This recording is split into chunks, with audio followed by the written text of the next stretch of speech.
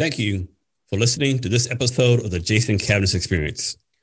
Here at Cavness HR, we have some exciting news to share. We are doing a rewards-based crowdfunding campaign for Cavness HR starting March 2nd. We are doing this rewards-based crowdfunding campaign to continue the build-out of Cavness HR. Our rewards include Cavness HR t-shirts, social media outreach for you and your company, ebooks, webinars, and more. You can go to the Cavness HR Indiegogo link at https://cavnesshr.co/crowdfunding to donate and for more info. Thank you for your time today, and remember to be great every day.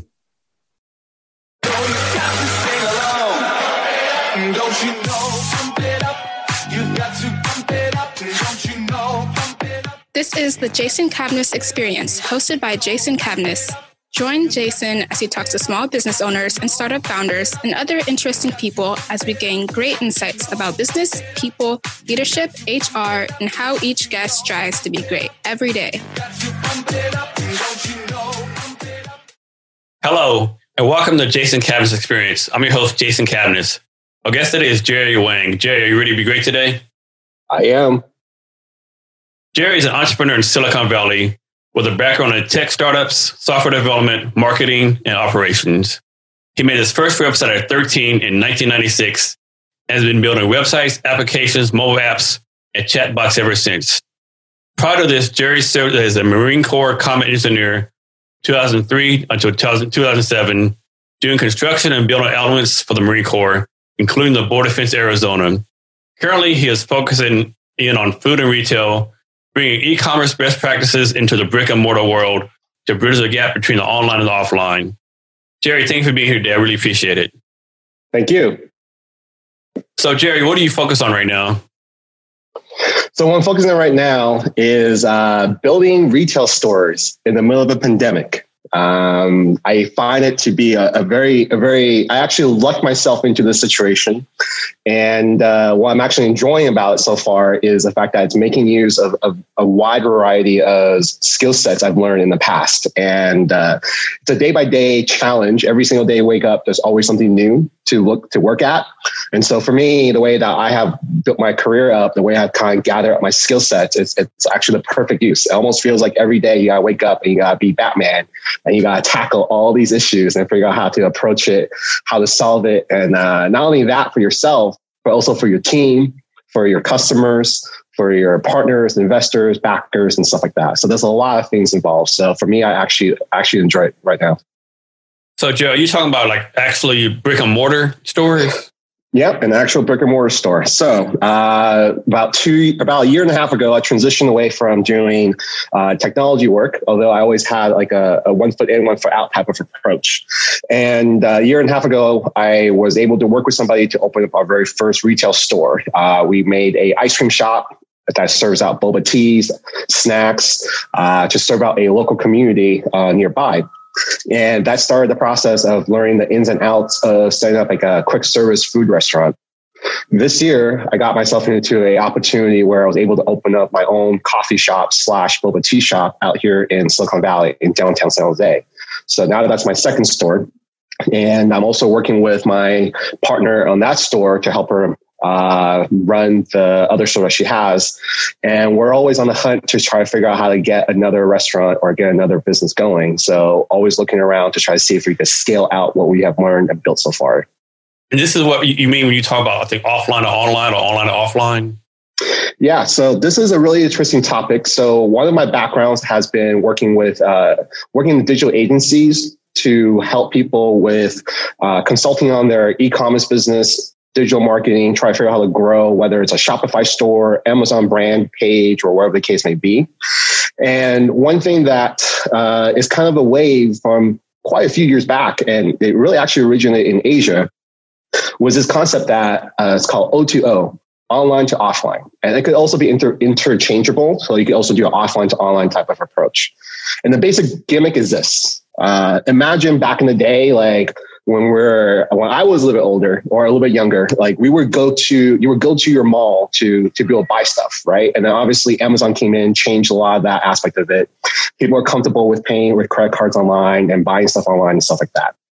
But there was still kind of a challenge where in the past, those two worlds didn't really quite connect. And it's only recently that you start to get to a sense where it's like, yeah, you can order something online and pick it up on the curbside.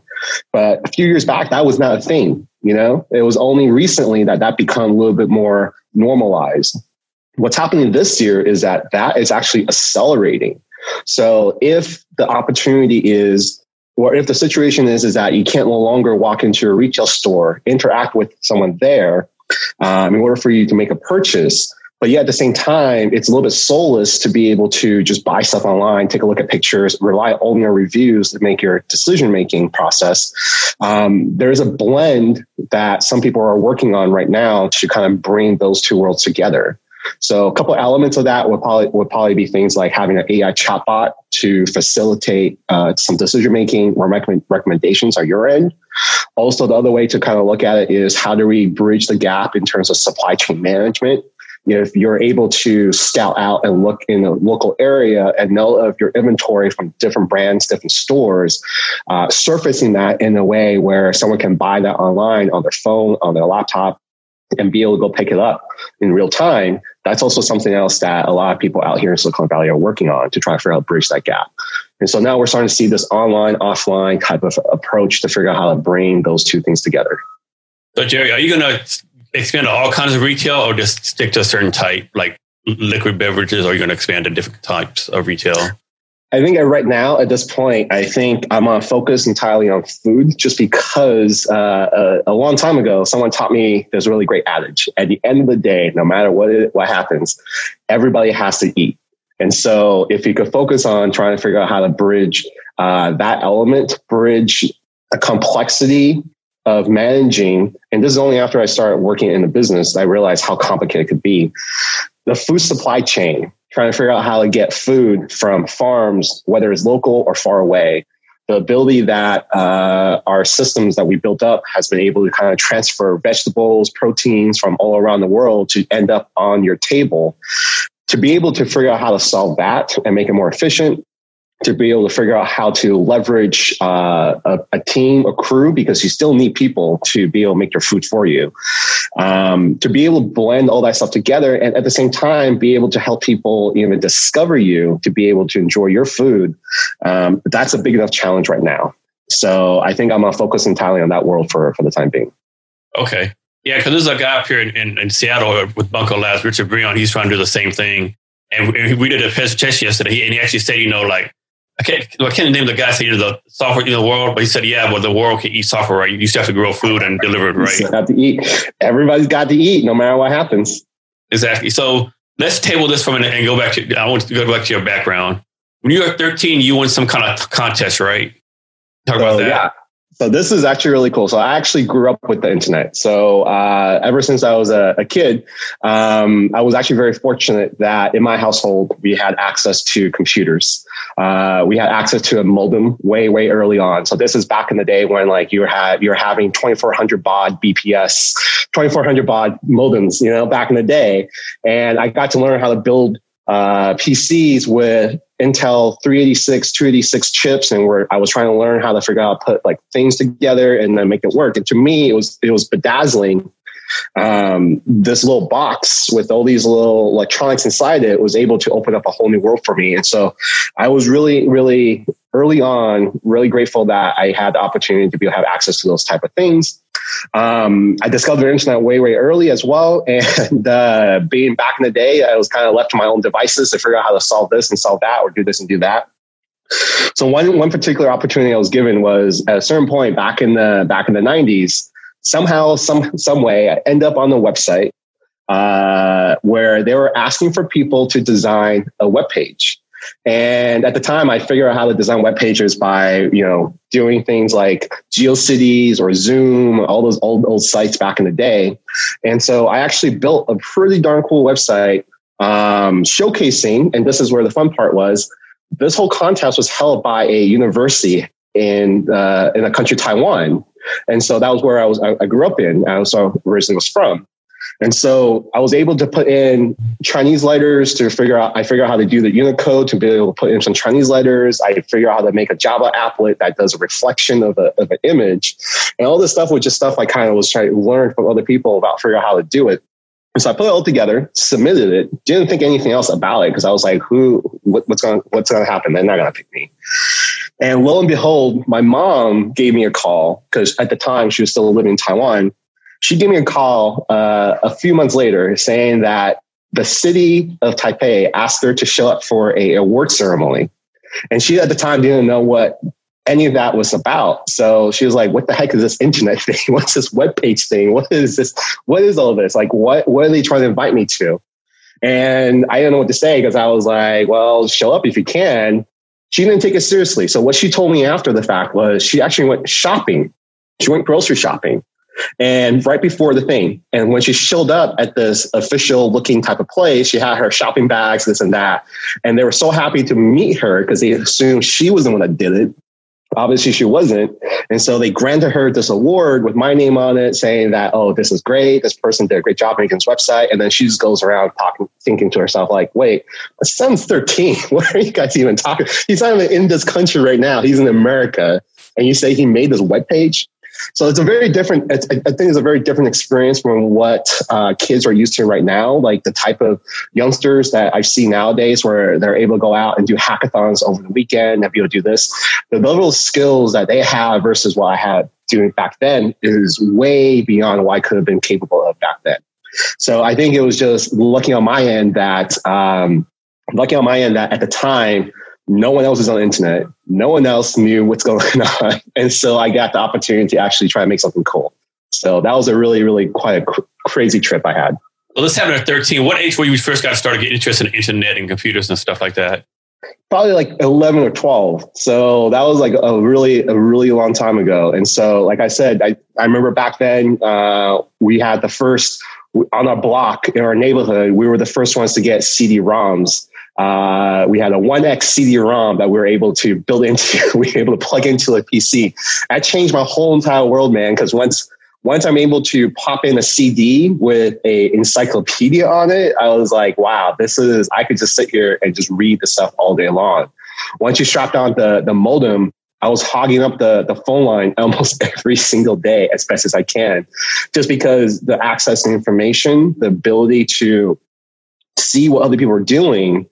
And the best part too, this is how it began with my software engineering kind of career. Was the trick back then was you were able to view the source code of any page that you browse.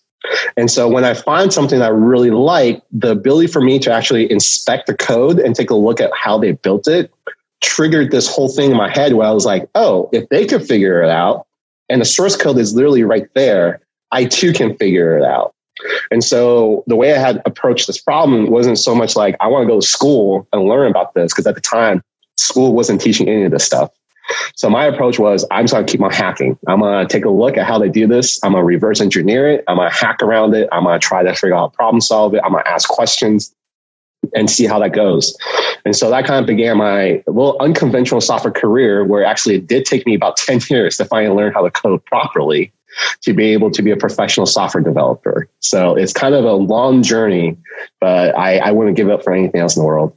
So Jerry, you often hear the term good code, bad code. What is that even a reality? Is that really a thing? Is there such thing as good code, bad code? What does that even mean? I think there is. So it took me quite a long time to kind of figure this out as well. So one thing I think my approach to software, to tech, to all this stuff, I've been immersed in it for quite a long time. And so my view has always been like an inside out view. So I never really kind of looked at it from say, hey, you know what, I'm from a different part of the country or from a different part of the world. I'm always excited about seeing how, all these people in Silicon Valley are walking around doing their thing.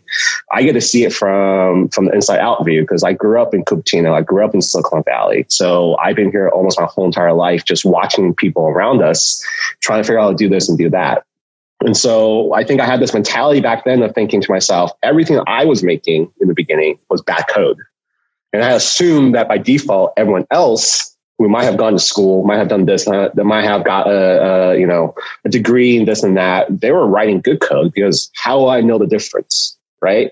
If someone had graduated from, say, Stanford or Berkeley or Harvard, whatever the case may be, and they're writing code, my assumption is that they're writing good code because they went through that process, and those type of colleges would not graduate somebody writing bad code. It took a long time working in the field inside the industry to come to this realization that that's actually not true. So there is a difference between good code and bad code. And the way I look at it is good code is something that is actually something you can maintain, and it's something that's accessible. It's not so much about whether or not you're writing it the right way or the wrong way. It's just the fact that you're able to have a second person be able to understand it. That's the difference between good code and bad code. You could write it all wrong, but if it's making it so that a second person or a third or fourth can read that code and understand what is wrong, then you actually made good code. It has to be readable by a human being in order for you to be able to have it be good code. You need to have it so that's maintainable, it's fixable, it's addressable. You can write the most efficient one-line code in the whole entire world, but if only you can understand it, that essentially is bad code. Like, it might work, that's great, but what if you pass away and your legacy now is to give this riddle to somebody else to try to maintain that piece of code? That's not good code. So I think there is an element of elegance and beauty in terms of being able to communicate your software and your code to a human as well as a computer. So that's my realization in terms of like what's good code and bad code. And that kind of in turn kind of pushed me to say, okay, focus not so much on being more efficient, focus on more so how do I communicate this piece of work so that way other people can work on it with me. And that's how we can scale faster. I don't want to sit there and code 12 hours a day. But if we have a team coming together and we all do our normal 5-6 hours out of the day to get something done, that's actually much better. So that's my take on it. So how do you do this? Like, I think the challenge a lot of developers have, this is my opinion, like they'll start a project and they have two ways to either like do it quick in a hurry and push it out and be kind of like a low quality, but you get the product out there as fast as you can, or they take their time and have high quality. Of course, then it takes later for a product to get out there. How do you balance those two? So one particular mentor I had throughout my time in Silicon Valley is this guy named Paul Graham. He started the Y Combinator program. He was an early coder for Yahoo. He did a lot of great work. He made his own little programming language. So he had a book out called Hackers and Painters, where what he was trying to focus on is the fact that to a certain extent, when you're writing code, it's very similar to you being an artist approaching a blank canvas.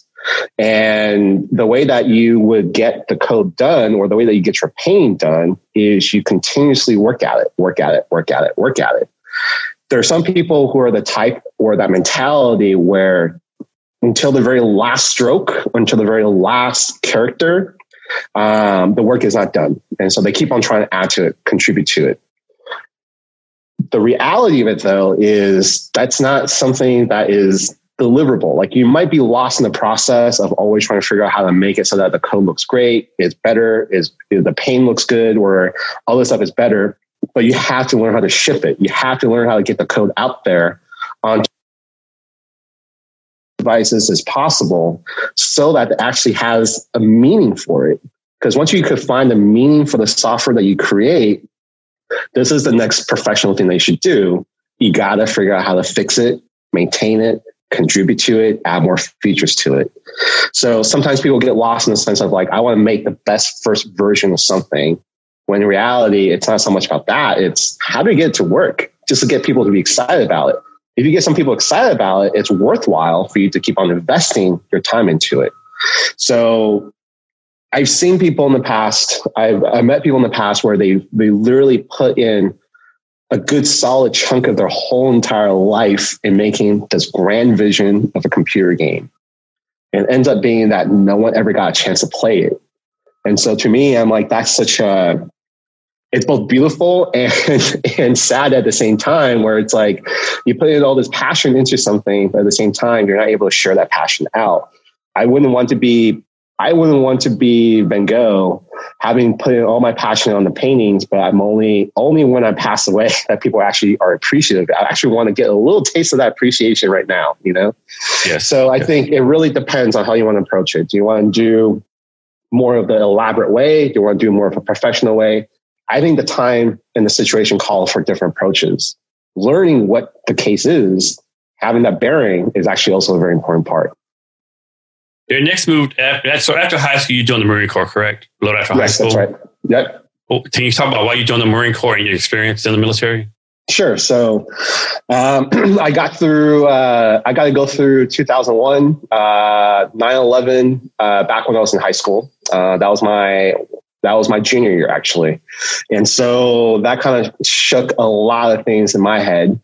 And I think one thing that kind of made it so in my mind was, you know what, I came to this country. I absolutely love this country. It's afforded me quite a lot of things.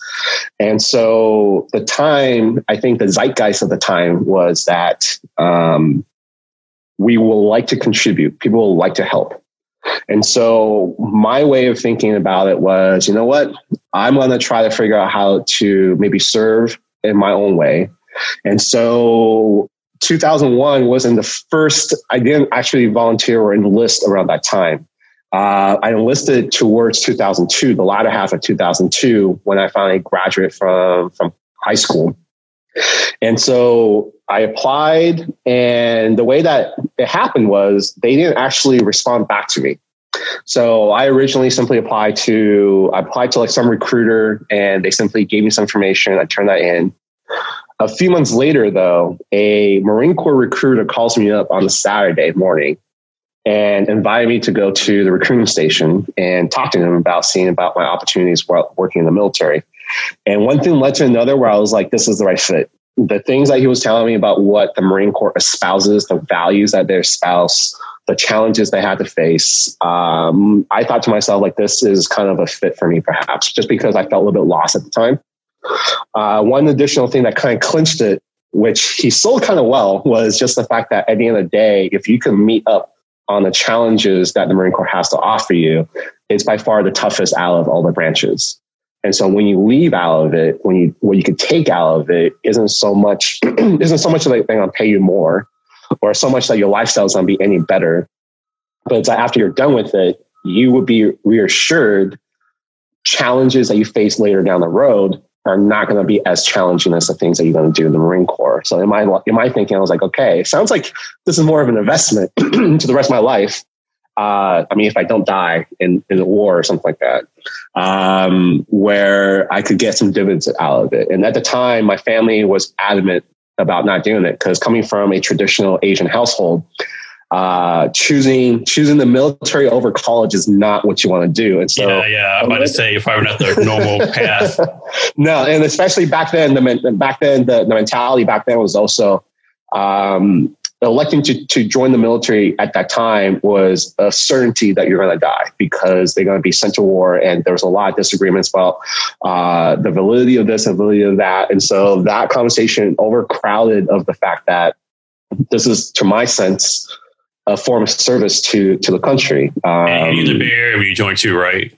Yep. So I joined up in San Jose. So again, I remember back then, a lot of the conversation was like based around, one, did you not have any other opportunities? Two, are you poor? Is that why? Three, is it like, are you just dumb? Or four, I mean, it was just a wide variety of all kinds of things. And so I blocked as much of that out as I can, just because once I set my head into it, I kind of said to myself, I really want to see if I can do it.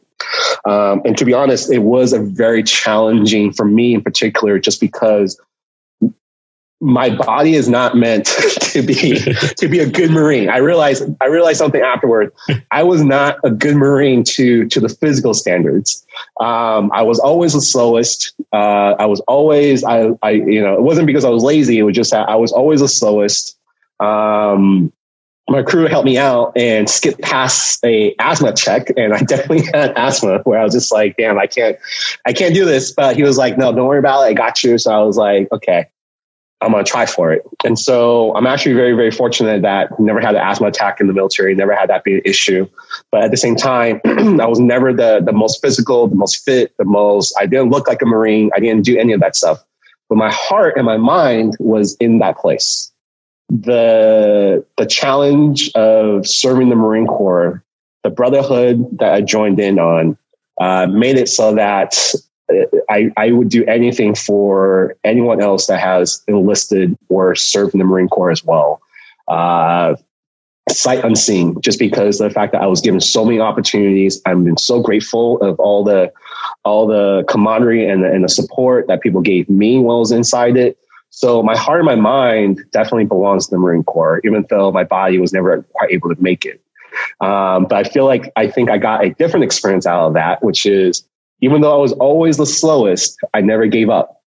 And even though drill instructors would scream and yell at me and be held behind while the rest of the platoon is running far, far down the road, I thought to myself, okay, if you're going to take the time to give me some special attention, let's make this fun. And so I'm going to run no matter what. Even if I can't do it anymore, the fact that you're next to me and you're still going to make me catch up, I'm going to put all my heart and my mind into it. And so I'm proud to say I never gave up, even though I might be the last one to show up. I'm never going to give up on the fact that once I put my mind to something, once I'm surrounded by people of equal heart, loyalty, and dedication, I will do my absolute best to give that back to people. So that was what the Marine Corps meant to me overall. You bring up a good point. Like, a lot of people haven't served the military, they don't get or don't understand the bond that people in the military have, right? I mean, they just don't get it. And is there no way to explain it to them either, is it? No, there's not. And it took me a long time to come around to this. There was at a certain point, someone was mentioning me, like, what was the whole point of this? And I think the way I explained to him was this, like, for a brief moment in my life, I felt this connection where it wasn't about going to war. It wasn't about trying to figure out how to kill somebody. It wasn't about trying to do your job or this or that. The connection that you feel when you serve in the military is the fact that a person to your left, to your right, is right there with you. And they feel the same towards you of helping you out and trying to make sure that you're going to be okay. And so they're not there because they kind of want to. I mean, they're there because they got order told that they have to be there. And yet, despite all of that, no matter where you are in the whole entire world, the person to your left, to your right, will treat you with the same dignity and respect. And to a certain extent, for a brief moment, I felt the fact that people are willing to die for you. They don't know you, but the fact that you guys are wearing the same uniform, the fact that you guys have been through the same bullshit, the fact that you guys get both screwed over by a recruiter or by a military order or by this or by that. The common story, my recruiter screwed me over. Right? There's an understanding. And so therefore, that understanding is what ensures the bond is going to be real. It's what ensures that people will help you out no matter what. And once I got out of the service, that connection, I've never felt it. No matter where I went, whether it's a giant big tech company that tries to pretend that they're all family and everyone treats each other like, this and that, whether it's going to be a small startup where, everyone sees each other every single day. I think the realization becomes that in those type of places, people aren't saying to your left or to your right because they have to be there. They're there because they want to be there, or maybe they applied to be there, and they're there just because of the paycheck. That's it. And they can leave whenever they want to. They can leave whenever they want to. So the bond is not going to be as sincere, or it's not going to be as deep as the one where you are just a bunch of people being forced to be in the middle of nowhere, told to watch over some stupid thing, being handed all this equipment that's way more expensive you could ever afford, and you're told not to break it. And you're basically trying to cover each other to make sure that you're going to get out of it okay. And so I have never felt that experience anywhere else. I think that bond is really hard to explain to people because they're just never experienced it. And so the only thing you can do is tell stories of it. And hopefully the stories, whether it's song, whether it's movies, TV shows, essays, or the case may be, hopefully that could at least get the message across. And I'm sure it's been passed through from the hundreds of years that the U.S. military has been in service so far. So. Yeah, and I think a lot of people in the military struggle with that when they transition, right? They try to capture that and they can't. How did you deal with that when you left the military? I feel really lost when I got out. There was definitely quite a long duration time. It almost felt like, to me, the metaphor was, for a while, you were huddled next to a fire. And people around you were all huddled together around that fire at the same time. And when you leave the service, you are pulled away from the warmth of the fire. And now you're kind of left to fend for yourself. They might give you a box of matches and tell you go start your own fire to keep yourself warm. But the thing is that sometimes people don't have the means, the skill sets to start a fire and keep that fire going. And so the first year or so, I felt really lost because of the fact that once you got a taste of that warmth, it's hard to kind of find it elsewhere, and it's not given to you automatically. So I really had to learn how to adapt and learn how to kind of recreate that myself or find places where that's happening. So thus began my attempt at trying to figure out how to build a actual career, get jobs, and try to fend for myself and kind of figure out how to do this and do that. And so deep down, though, in my mind, no matter where I went, one thing that I always thought to myself was at least they give me a box of matches. And so I'm going to go try to start that fire all over again. And it's only now, after all these years, that finally I got to a point where I've created something where I could build a team around me. And I'm trying my best to repeat that experience I had before, where I could share a little bit of that bond, a little bit of that loyalty, that dedication with the people that are electing to work with me. So they could get a sense of what that feels like. But it took me a long time to figure that out. So one way I'm paying back is trying to figure out how to support other military veterans who are trying to be business entrepreneurs.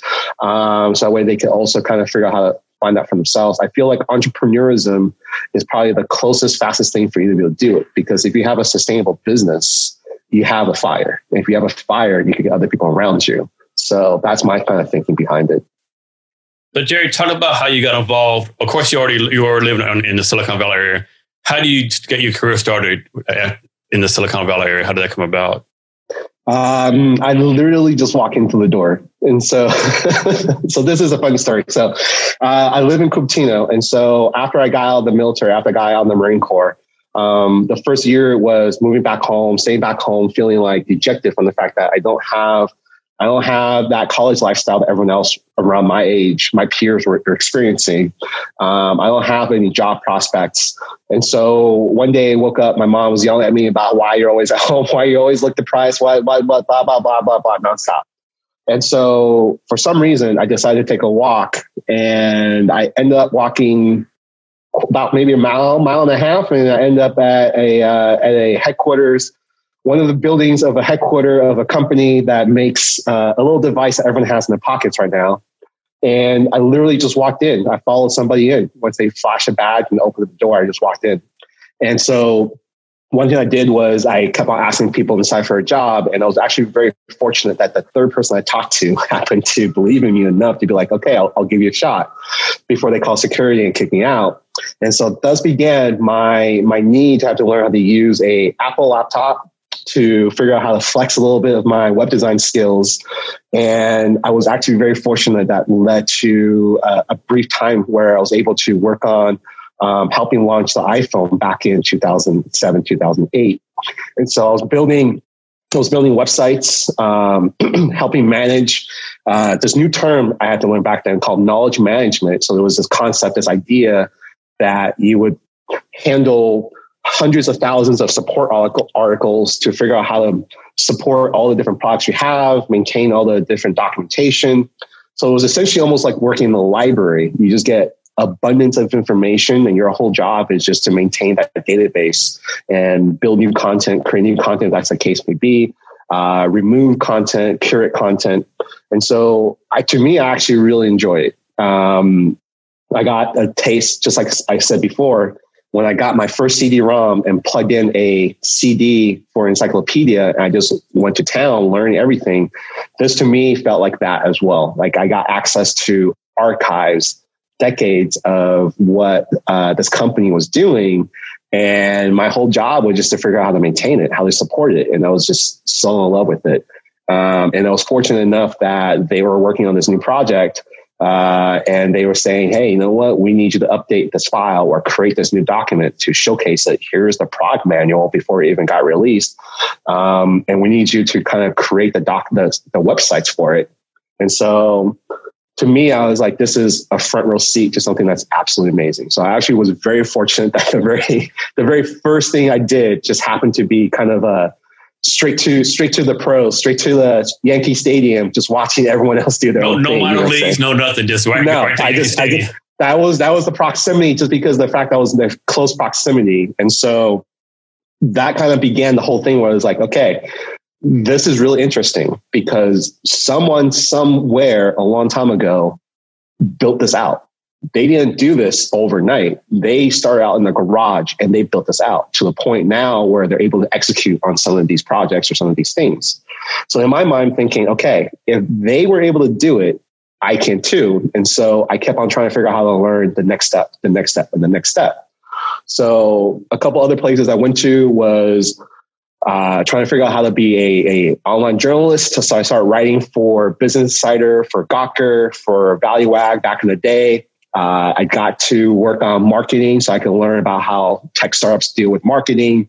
I even got a brief time when I was in Google doing their HR stuff. And they were able to talk about, they actually have an approach called people, technology, and operations. That's what they call their HR department, because their approach to HR is that people, technology, and operations are equally the same and they're absolutely critical to the health of your organization. So my goal at the time was, how do I go about all over Silicon Valley, whether it's downtown San Jose, whether it's San Jose, whether it's San Francisco, Oakland, how do I just keep on knocking on doors? Because that was a strategy that worked for me the first time. Just knock on doors and just keep on asking, can I help? How do I help? What can I do? And if I don't get any response, I would literally, this is my one trick, I don't even submit resumes. My one trick is, if you have a company that you want to work for, and it's small enough where you could figure out how to find out the CEO or the founder's email, your trick is to figure out how to look at their website, look at their offerings, look at their news clips, whatever the case may be, outline 3 things that they're having problems with, give them 3 solutions, and email that directly to the CEO, to the founder. And the number of responses I got back from that was amazing. Like, even if the CEO doesn't have time for me, he would kick me over to somebody else who does have time to talk to me. Just the fact that you took the effort to be able to pinpoint what problems they have and providing them some creative solutions for it makes it worthwhile for them to have a chat with you.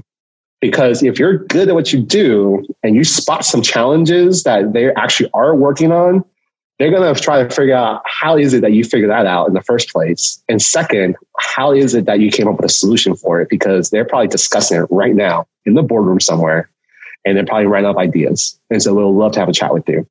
And so my approach... That's such great advice. Right? Because that was my approach. Every single time, like, the problem comes from the fact that you have to do this over and over and over again. But the more you do it, the faster and the better you get at it. So now I'm at this point where if you point me any company's website, I can take a look at it. I can do a deep dive, go through every single page. I can point out maybe the fact that the graphic design doesn't look like it belongs there. Maybe they hire out too much, outsource it too much. It doesn't look like a fit. I could point out maybe the copywriting isn't that good. I could point out maybe something's too slow. I could point out maybe the fact that their PR, the press releases isn't written in a way where it actually makes a good case for what they're trying to do. I could point out the fact that maybe the software they have, once I make an account, I dive into it. This is broken, that's broken, this feature doesn't work, that doesn't work. And it took me a long time to figure that out. But I'm very grateful that every now and then there's founders and entrepreneurs and other people out there who gave me a shot to let me be able to do that and learn those skills. So that was my way of getting through Silicon Valley. Yeah, back to your job search thing. I mean, that's so great, because I think too many people look for a job now. It's all about me. What can this job do for me? Now I realize that, like, no one's going to hire you for that. They're only going to hire you if you're going to add value. And, like here, I like to say, Amazon hires you 100,000, they expect 200,000 from you, right?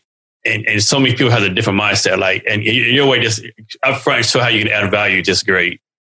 Start the conversation that way. Because if you can start the conversation right off the bat saying that I'm here to help you out, it changes the tone as to how they respect you and how they treat you. Because if they see you as an employee, you will always be forever beholden to how they want to deal with you. If they tell you this is the policy, that's the policy. But if you start showing up the day one, you say, I'm just here to help, and here's the problem. And right off the bat, if you just leave me alone, let me do it, I can fix it for you. They actually might start trusting you. And once they start trusting you, it's a very different type of conversation or attitude they have. Definitely. Unfortunately, so many people don't do that, unfortunately. So a lot of times they don't. So when I talk to you younger folks right now where they're like, how do I start too? How do I get started in Silicon Valley? Do I do a resume? Do I do this and do that? I'm like, no, man, like either just make something really cool that people will pay attention to, or figure out how to help debug or fix someone else's issue, right off the bat. And keep on coming up with creative solutions, even if they're not right, even if you're guessing. The fact that you're making that initiative, you're showing initiative, which is yet another something that you learn in the military, show initiative. A lot of people don't do that. Tons of people don't show initiative. They're only being told what to do, and they'll only do that part.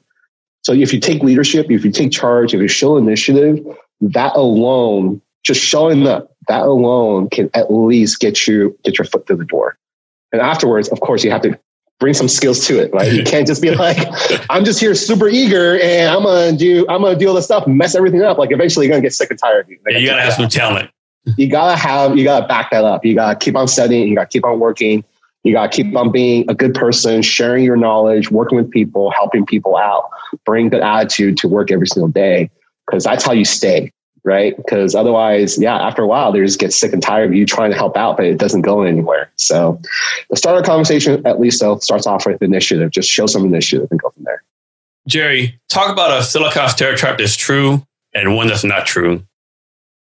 I think, so I'll be honest with you. So here's what's hilarious. So I actually have never seen the TV show Silicon Valley, partly just because I grew up here. So to me, I'm just like, I live this every single day. I don't know how a TV show is going to portray it or this and that. But I think there's this sense where people from the outside in look at Silicon Valley as the holy grail of all things technology. This is the source of where all the cool stuff comes from, blah, blah, blah. And unfortunately, that's not the case. So this is what's so hilarious about Silicon Valley, at least in San Jose, where I'm coming from. San Jose started out as a military town. It's all farms. It used to be all farmland. It's all pastures and fruit yards and all that kind of stuff. They were just trying to figure out how to grow fruits and make a living by farming. Then the military came in and started building a lot of these levitt towns, these like giant, tracts of land just being converted into housing. And they kept on doing it. And so the infrastructure here is actually very old. It's actually very outdated. I mean, there's a reason why Stanford's nickname is called the farm, because it was literally a farm, And so what's hilarious about it is, despite the stereotype of like, this is where technology comes from, my phone reception absolutely sucks. The number of times my calls drop is almost every single day. I have to deal with phone reception. I thought you had like the top everything. Phone reception's bad. The store I have right now, where it's in downtown San Jose, historic building, 2nd Street, been there for a long time. Guess what? I only have DSL. That's capped at 10 megabytes down. I have problems with connectivity. I have problems with this, problems with that, partly because it's not a modern infrastructure. It was never meant to be. And the cost of implementing some of that scares even the likes of Google. They were trying to figure out how to build in fiber optics lines to figure out how to speed all this stuff up. And they gave up on that. Like if Google gave up on trying to figure out how to increase connectivity in San Jose, there's no one else that could figure out how to make that happen. Right. And so there's this sense where it's like, we're at a weird crossroad where a lot of the innovation, a lot of the things came out of the area, but we're at a point where a lot of the infrastructure is aging. And if you don't take a look at the infrastructure that's built out in places like Asia, Korea, China, and stuff like that, they modernized recently. And so they get all the fancy 5G, quick connection, cheap stuff everywhere. And they take that for granted. Whereas here, I'm like, I can't even get fast internet on anything. Yeah, I was in Korea from 05 to 08, and people have no idea how far advanced they are as far as that kind of stuff. It's like magic over there. It's the future over there. And here we are still trying to figure out how to deal with this stuff. So the most futuristic part of the country doesn't even have, the oldest thing that you could find in Asia. Oh, man. That's hilarious. But there is one thing. So this is what's interesting now. There is one stereotype about Silicon Valley what I think is still holding true, is the fact that at the end of the day, we still are innovating. And I'm doing my absolute best every single day. I'm trying to figure out how to make that happen. So what I mean by that is, for example, at my retail store in downtown San Jose, I'm working with a company called KiwiBot. They're based out in Berkeley, California. They're started by a bunch of Colombian graduate students that came all the way to Berkeley to try to figure out how to make this project alive. And there are these little AI robots that will do delivery for you from point A to point B. And so I utilize these robots to deliver coffee drinks, boba tea drinks to my customers in the local area, in the downtown area. So there are days when I walk outside and you see these little lunar rover type of things self-driving around, those electronic scooters like Birds and Lime, all that kind of stuff. They even got those now that are self-driving by themselves. The scooters are self-driving by themselves. There are self-driving cars rolling around downtown, learning how to map out the area and driving by itself. So you start to walk around and you get the sense where it's like, yeah, that's the Silicon Valley I know, where like at the end of the day, people are still trying to push the boundaries a little bit. Self-driving cars, self-driving scooters, self-driving robots that can figure out how to deliver stuff from point A to point B. That's still Silicon Valley to me. So that's still happening on a day in, day out basis. Why is it like that in Silicon Valley? Is it just in everyone's DNA there, or just the way you're grown up, the culture?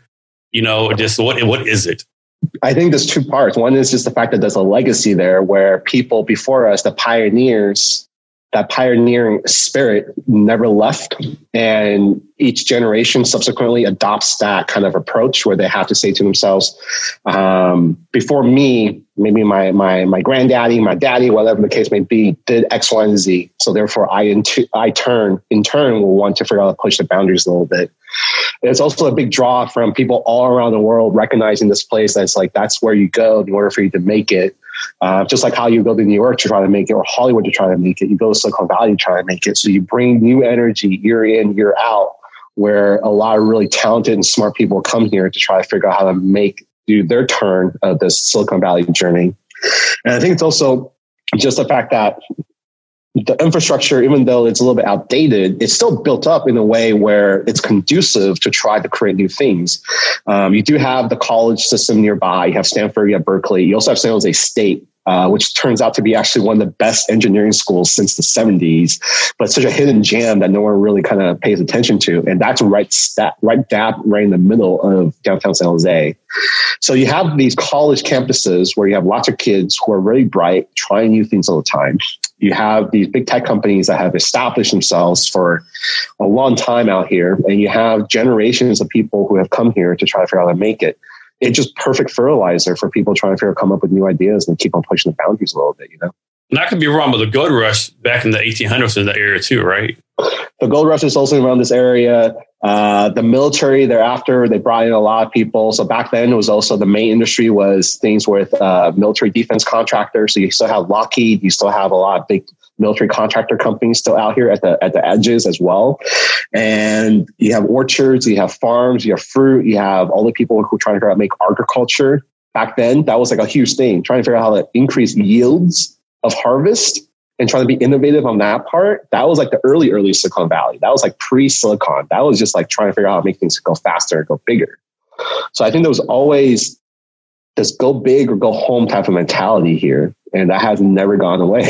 There's always been some kind of pioneer spirit there. Always some kind of pioneer spirit, always something like go big or go home, bet big, try things and see what happens type of mentality. I travel around the country quite a lot. And every part of the country has its own little unique thing to offer. And I've started to see a little bit of that kind of mentality, that Silicon Valley mentality in other places. But at the end of the day, this is home to me. And so therefore, I just haven't found something where it's something where it has the same type of spirit, that same type of culture quite yet. Silicon Valley is so far ahead. Like, other cities like Seattle, Austin, Boston, where it could be, we won't be the next Silicon Valley. They'll never catch up, right? Silicon Valley is so far ahead. I mean, as far as VC money invested, startups, all the metrics, I mean, they're so far ahead. And this Silicon Valley could shut down for like 10 years, and I don't think they will still catch up, I think so too. But then at the same time, I think there's also this kind of cautionary aspect of it. So you look at something like Detroit, you look at like a city like Detroit, where it was the spearhead of the automotive industry for a long time. The whole infrastructure there was to figure out how to build these warehouses or distributors or, third-party contractors that would feed into the system to build your car. And that was existing for hundreds of years. I mean, like 100 years or so. And things started to kind of chip away at that mentality, and things changed. And now it's not like where it was before. And so to a certain extent, I think that could happen at any given moment. And so despite the fact that you might have a lead now, that doesn't mean that you can rest on it. Like, you have to keep on pushing. So maybe that's the only difference, is Boston can catch up, but at the same time, it will catch up. But if it doesn't keep on pushing forward like Silicon Valley is still trying to get ahead. So that's a key. Anyone else can catch up. Anyone else can work really hard to get to where Silicon Valley is at. But if you stop for just a moment, if you give up for just a moment, Silicon Valley goes right back, because that pioneering mentality, that dedication, that loyalty, that perseverance, that grit is still always here. So Jerry, next I want to talk about new developers, whether someone that has a college degree or finished a coding academy, and whether like they're young, college, mid-age, whatever the case may be, they're starting a new job, new career as a developer. What advice do you have for them? Always be curious, always be learning. I think that's always the most important part. The volume of information, best practices, and all this stuff changes constantly. So the way I had looked at it was, I had thought that when I first started, if you had just learn one computer language, one programming language, you'll be fine for the rest of your career. And it turns out that's not the case. Best practices and how things are done changes almost. In the beginning, it was almost like every other year. Then it became every year. Then it became every quarter. And then slowly I got to the point, at one point I was really into this technology called React Native. It was a Facebook technology that made it so that you could use JavaScript to make mobile apps.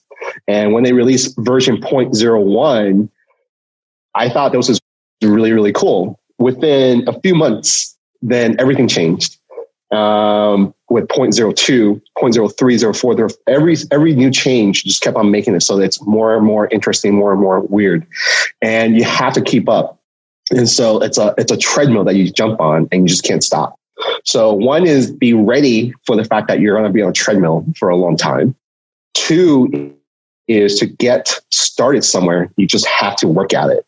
So make a GitHub profile, learn how code control works or version control works, and submit code online. So that way people can judge you or work with you on trying to solve it, make it better. Look at other people's code so you can study how they do it, so that you can learn the difference between good code and bad code, and learn to collaborate and communicate. That's like the biggest skill that a lot of times people are overlooking right now. The idea of this Lone Ranger being able to figure out how to build a whole entire operating system by yourself, like Linus did, that's not going to happen anymore. The systems that we have right now is so complex that you really got to learn how to work within the team. You got to figure out how to be good at selling what you're doing, so that way people pay attention and support you. You got to figure out how to be good at communicating what you're trying to do, so that way they're not going to be confused when you tell them to open the door and they do it 10,000 different ways versus the one way that you want them to do it. You got to figure out how to make it so that the work is enjoyable. So if you make it so it's a miserable experience writing code that's unmaintainable, or you're just a kind of a dick or asshole to work with, that's not going to make people want to work with you anyway. So what ends up happening is it's not just about, when you first get started, it's not just about learning to code. That's like the default. That's like the bar. That's like step one. The real thing that you have to work on is, how do you make yourself a better person, a more professional person that is, someone that wants to work with you, someone that's willing to support you, someone that understands what you're trying to do and the plans that you're making to see the success that you want to see. Because if you don't work towards that, you could be the best coder in the world, but big companies are not going to call you back. Small startups are not going to keep you. And you're just left there trying to figure out how to make your own thing for the next 10, 20 years by yourself. So that's the thinking behind that. Jerry, do you think most developers don't realize how much time of their own personal time they got to spend on their own professional development? I think so. I think sometimes people underestimate that. I think there was they think the company's going to pay them to do it on company time. Yeah, I think there's an underestimation of that. I think there's For a brief period, I think for maybe the last couple of years, there was a point where the overall community kind of felt like maybe they deserve every single thing. And so therefore they get a little bit more spoiled, a little bit more pampered. But I think at the end of the day, there's always going to be corrections, right? Because I gone through the first 2001 financial correction. I gone through 2008. Obviously 2014, 2015 was a small minor one. And now we're going through something also really quite major. Every correction to the economy kind of puts a sense of reality back into your life. Like the fact that you're going to get overpaid or just getting paid $200,000-$300,000 a year just to be able to write software. Like at a certain point, you have to kind of think to yourself, okay, that's not going to last forever, ever. Like if you're really going to be delivering that much value, the company sees it that you're worth maybe your returning maybe double that wherever they paid you back in value. That value doesn't come magically. You have to work at it. And before, there was an artificial constriction of supply for the demand. There was more people demanding or needing software made than there were developers and software engineers. And so for a brief moment of time, in the beginning time period, it was, well, there's just not enough people to do it. So I'm going to overpay a little bit. I'm going to pay a premium to get someone to help me with it. And that's not true anymore. Now you have developers and coders. It could be anyone around the world. There are amazing, talented developers in South Africa, in Egypt, in Pakistan, in India, in Indonesia, in Mongolia, in Korea, in Brazil, in Colombia, in Poland. Like the number of places where there's people who have studied harder, done more to do better coding than you is popping up everywhere. And they all learn how to copy too. So they all learn how to copy Silicon Valley best practices, culture. They know how to figure out how to try to talk the talk and do this and do that. And so now you're not just competing against your local demand and your local supply of developers, you're competing against the whole entire world. So you really have to keep up. You have to invest into yourself. You have to do the work to make it so that you can always deliver value. So that way people always insist on trying to say, you know what, it's worth it to keep on paying at these rates. Because when they have to make a judgment call, if you're going to be the type of person that's hard to work with, they'd rather pay that money way cheaper to somebody else. You know what I'm saying? So there's that kind of switch now to that kind of supply and demand curve. Jerry, how should someone pick their first code to learn, or does that even matter?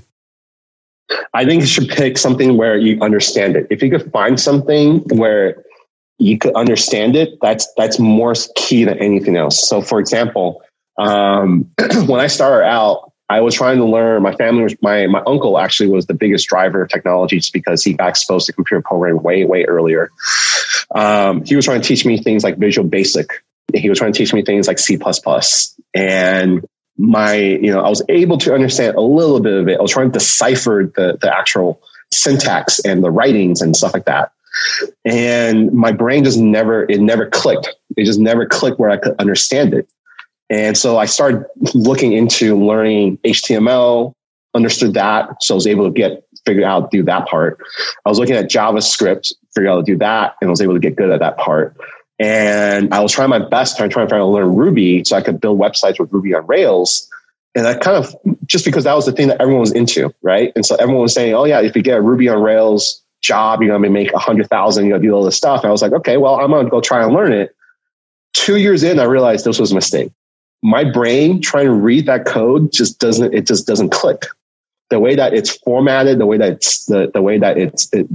they approached it didn't click with my head.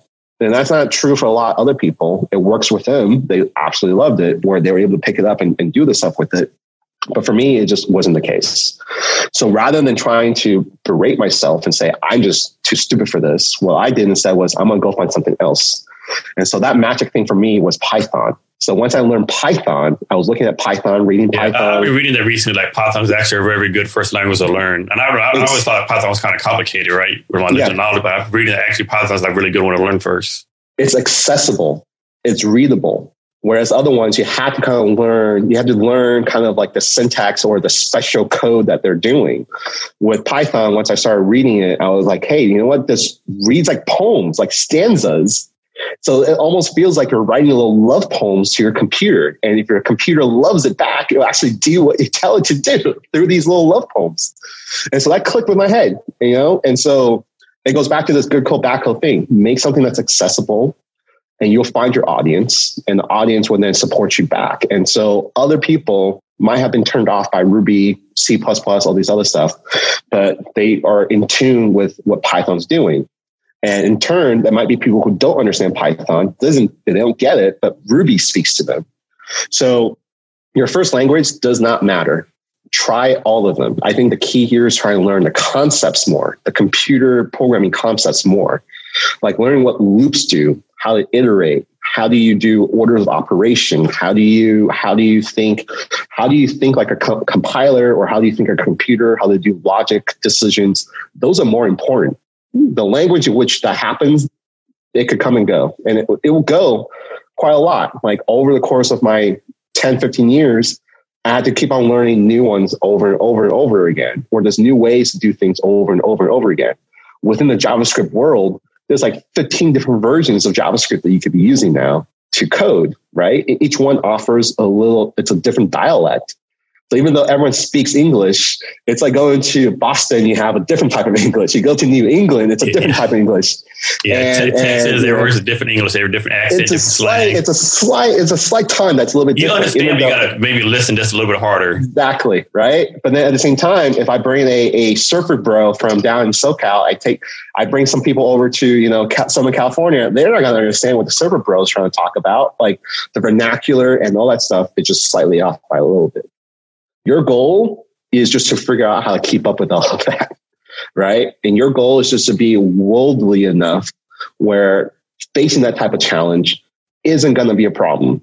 Because if you're the type of person that's going to be well-traveled and professional enough to say, you know what, I don't care whether or not I'm hanging out with some people eating lobster rolls and still speak to them in a polite, good way where we can make friends, or if we're chilling by the beach in Southern California, I can still make friends.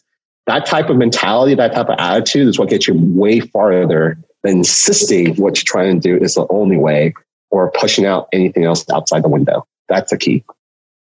That's so good. I think if people are looking at this and they could get a sense of like, you know what, Silicon Valley is actually kind of rad, but at the same time, it's grounded in reality where this dude can't even get reception. A lot of people don't think that. They think Silicon Valley, they're way up here, like reading minds and stuff, and like super still the same problems, right? Still the same problems. Still got to pay rent. Still got to drive around. Still stuck in traffic. Still got to try to figure out where to eat. You still got to try to figure out how to go find a girlfriend, find a boyfriend. We still have the same problems. It's just that I think the thing is that you're amazed by the fact that a lot of people have chosen to move out here to pursue something. And so you're just bombarded by the fact that there's so many smart people around you. And that in turn either makes it so you want to work a little harder to keep up, or you just choose not to. And so that's like the biggest thing. It's just like, it's a little bit different out here, but it's not quite as futuristic as people make out to be. Yeah, like everyone just have a Tesla. There's no flying cars, No, not yet, but we'll see. Exactly. So we'll see. So Jerry, can you talk some about the challenges of people entering the tech career right now? Because, there's this myth stereotype, go to Curtin Academy, get $100,000 a year job, but it's really not that easy, right? Yeah. So I actually started my journey of learning to code a little bit prior to the phase where a lot of the code boot camps kind of popped up. And so when I first started back in 2009, 2010, it wasn't as so much like you have a lot of resources available to you. There was resources available in the sense where a lot of people were willing to share what they learned in terms of coding, or there was ways that you could figure out how to get started on coding, but you really have to have the momentum. You have to have the initiative yourself in order to seek out those resources. So the way I actually did it was when I was working over at a big corporate company, I would do my 9 to 5, and I was actually also very fortunate enough where after 5 o'clock ends, I didn't have to take my work home. So I actually would stay in the office, hide myself in the conference room somewhere, eat the free food, and sit there and then just really bang my head against the wall, watching YouTube videos, reading articles, or just trying my best to figure out how to learn from trial and error. And that was a very frustrating process for close to 6 to 9 months, where it was in the beginning, it felt like you're going to the gym and you're trying to figure out how to catch up to all these people who are able to push out 300 pound weights left and right. And you think to yourself, I want to do that. How do I do that? Right. And so you start off with the bare minimum of like, I'm going to learn what the terminology, how to do this, how to do that. And inch by inch, slowly but surely, it got to a point where I got some more comfortability. I got more confidence in terms of being able to know what I'm doing. And I was also very fortunate that after I kind of started that process, 6 months later, randomly on Craigslist one day, I applied for a job, for a software engineer job, and it worked out. And I was able to work at this a startup in Berkeley, California for quite a while. And that just kept on escalating the point where I kept on saying yes to opportunities, right? So I think that was also the big thing too, is just be determined, keep on trying to find opportunities. And I was able to work myself into a situation where I became the product lead. I was managing a team of 5 other developers over in China. I had to figure out how to work remotely. This is way back before all the things I'm doing right now, and just trying to figure out how to make use of tools to communicate effectively, plan effectively, test for stuff, and then figure out how to find out how to build features. I think my tips to people is definitely don't necessarily look at it as if I just go to code boot camp that inevitably leads to a job, because I did have an opportunity also to work on the HR side for big corporate. And from my perspective, what we learned is just because you show up with a stint over at Code Academy doesn't necessarily automatically lead you to being competitive, because there's so many factors that go into play. For example, if you go through Code Bootcamp and you don't time your exit correctly, say you actually end up graduating in the summertime, you actually put yourself in a situation where you're competing with a lot of people who actually went through a 4-year school or 2-year school, and they too are very competitive in learning and knowing how to do a lot of the stuff you're doing. So my tip to people has always been just focus on the self-improvement, focus on the determination, focus on trying to figure out why is it that you want to do this, right? If it's for the money, salary-wise, the more that people are getting into the field, obviously the lower the price is going to be for everyone's salary.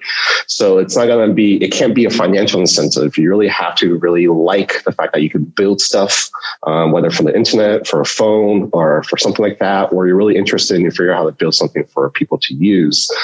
If you can focus on those things as the drive for why you want to learn software engineering or to work for a company that has digital products that's serving lots of people, I think that's going to get you through a lot of frustration, a lot of challenges, the roadblocks that you're going to face along the way. That said, inevitably, as you get yourself past those and you get to a very comfortable level where maybe you're past the junior level of being a software engineer, the world does open up quite a lot. You get a lot more opportunities where people are really eager to always find someone like you that would be interested in helping them maybe start a company or build products, or be able to get into consulting, or be able to move on and get into a situation where you're managing a product that maybe could be touched by billions of people, for example. So it's a long grind. For me personally, I've been in Silicon Valley for close to 15 years, and I'm still not even close to being at the very, very tip top, right? But like from my perspective, I look at it as, I feel very fortunate and grateful that I get to work in a space where I feel really, really happy about, where I get to work on technology. I get to work with phones. I get to work with computers. I get to work with all these fancy, cool stuff. It feels magical to be able to say, hey, you know what? If I want to make a TV display certain things, or I want to show data, or I want to show reports, I want to show charts, that I have at least the thinking to be able to kind of think that through. And then be able to have, have the confidence that, because I went through a very grueling process of learning how to code, that I can actually execute on something like that. So definitely don't be discouraged. Definitely figure out how to find a determined way for you to stick with it. And the thing to also think about too is like you never stop learning. Like even to now, I'm still having to read through manuals of new code releases, new versions, trying to figure out what is it that something's changed or how something's new. The amount of effort that everyone else in this community putting out all these amazing stuff, that never stops. So you're always going to be engaged with like new learnings, new methodologies, new best practices, new ways of doing things. It's a very intriguing field to be in. Hey, Jerry, can you talk about the importance of new developers, always having a side hustle, so to speak, and also either having a portfolio or have some stuff on GitHub? That is actually by far the fastest, easiest way to get noticed. The trick that we figured out way back has always been the resumes themselves speaks somewhat well in terms of kind of understanding who you are as a person, but at the same time, when you're trying to figure out how to find these particular jobs, what someone is looking for is they're looking to see if you can actually execute. So in that sense, showing off your side projects, showing off your previous work experience, showing off your actual code is honestly the most direct way of getting the right people to take a look at you and say, hey, this might be the right fit. When I was in the position of hiring, my go-to has always been twofold. Two things. One is show me your GitHub profile. Let me see a couple of things. Let me see, one, just how you write your code. Is it messy? Do you document? Let me take a look at your code commits, because I could get a sense of like how you're going through the process, by looking at your code commits. Do you commit multiple times throughout the day? Do you commit late at night? Do you commit early in the morning? Do you make lots of sloppy mistakes, or do you recover and clean up your issues along the way? I also take a look at whether or not you're implementing, and this is the thing that most people forget because they're so early on in the process. Professionals get to the point where they know how to code, and then they also know how to test for that code. And so a lot of times you get into a situation where self-taught developers, for example, kind of miss out on that aspect of it. But if I could see that someone has put effort and thought and care into maintaining their code base to the point where they're also maintaining the test units, the test suites, and being able to document the fact that everything is tested for, that also shows an elevated level of understanding that kind of separates you from the pack. The other thing too, also that is very, very helpful has always been just to say, hey, have you actually put anything into production? Have you actually got anything into the point? And it doesn't even have to be something fantastic, but just because Jerry, you can code. Yeah, I think you build a bring point, because it's like a lot of developers, they love to build and go from sexy object to shiny object, but they never launch anything right. They never finish anything right. I think that's a great point you just bring up. So that's actually the trick that most people actually fall through. It's a 3-part journey, in a sense where you have to get into the first shallow end of the pool by learning how to code. You have to rewire how your brain thinks. You have to think more logically, more systematically. You have to learn the terminology, the grammar of a coding, a code language. So that's the first aspect of it. The second aspect of it is to establish professionalism, which is to say, I could actually build this code base. I could maintain it. I could test for it. I could know if something's wrong. I could actually think through where that issue could be, right? You don't have to know how to resolve any bugs, but at least you kind of have to have a general sense of like, if something's broken, I could kind of guess a general sense of where that is, right? So that's the next intermediate level. The final level you have to get to is you have to get to the point where you're actually in production phase. What that means is, you have a nice little widget, you have a nice little mobile app, but actually have you gone through the process of working with Apple or Google to get into the App Store or the Play Store? That in itself is a whole wide range of issues, right?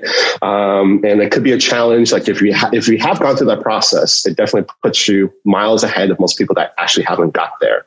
Because as you're going through that process of publishing something, of getting people to actually download it, you learn a lot of things along the way, like how do I actually build it so that way it's easier for me to maintain it, so I can keep on updating it along the way. How do I even write release notes? How do I even gather feedback? How do I set up reporting so I can even know, are people even using the features that in my mind 6-9 months ago I thought was going to be a killer feature, a killer app that the whole world is going to use. So I think it's a 3-part process, and most people kind of start at the first part and they kind of think that my race is done, right? But in reality, it's a relay race where you have to get through each section to the point where you're very comfortable in saying, you know what, I actually know exactly what are the security files I need to generate in order for me to send this over to the App Store and for them to accept it. Because if you can make it that far, it definitely puts you in a situation where you could take on product leadership a little bit more so. Which in all reality, I'll be honest with you, this is why I kind of thought to myself, this is almost exactly like going to Hollywood. A lot of times people want to be actors, but in reality, they want to be directors. So I think a lot of times people want to be coders when in reality, they want to be product managers. They want to figure out how to make something, right, that a lot of people are using on their phones, on their computers. Coding is just a way for you to be in that role. A lot of times, sometimes people want to step into a product management role, but then the thing is that if they start shooting off left and right different features that they don't have the technical expertise to kind of back them up and understand why they would do certain things, they're not going to be a very good product manager. And it's not to say that you have to be a coder in order for you to be a product manager, but it does help out if you could kind of if you have some basic understanding of all these little technical issues in the back. And so what I kind of learned from myself is I find that people who have that urge of saying, you know what, I like coding, I like solving challenges, I like solving problem sets, I like thinking through how to manage my data sets and all that kind of stuff. I also eventually inevitably want to be in a situation where I have a little bit more say at the table as to what it is we're building, why is it we're building it. Right. And rather than just being on the other end of the table by saying, oh, I just got a whole new list of stuff I got to do from my email and I'm just going to crunch it out in my little cubicle or wherever I'm at and never giving it more foresight or more thought in that. So I think that's also the other aspect to think about.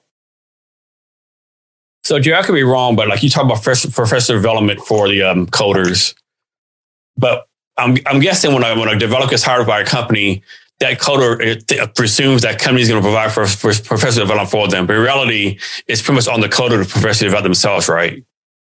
Yeah, I could see. Yeah. So it also kind of depends. There are situations where I have friends who work at way bigger companies where they're one part of the cog. They're one cog in the whole machine, right?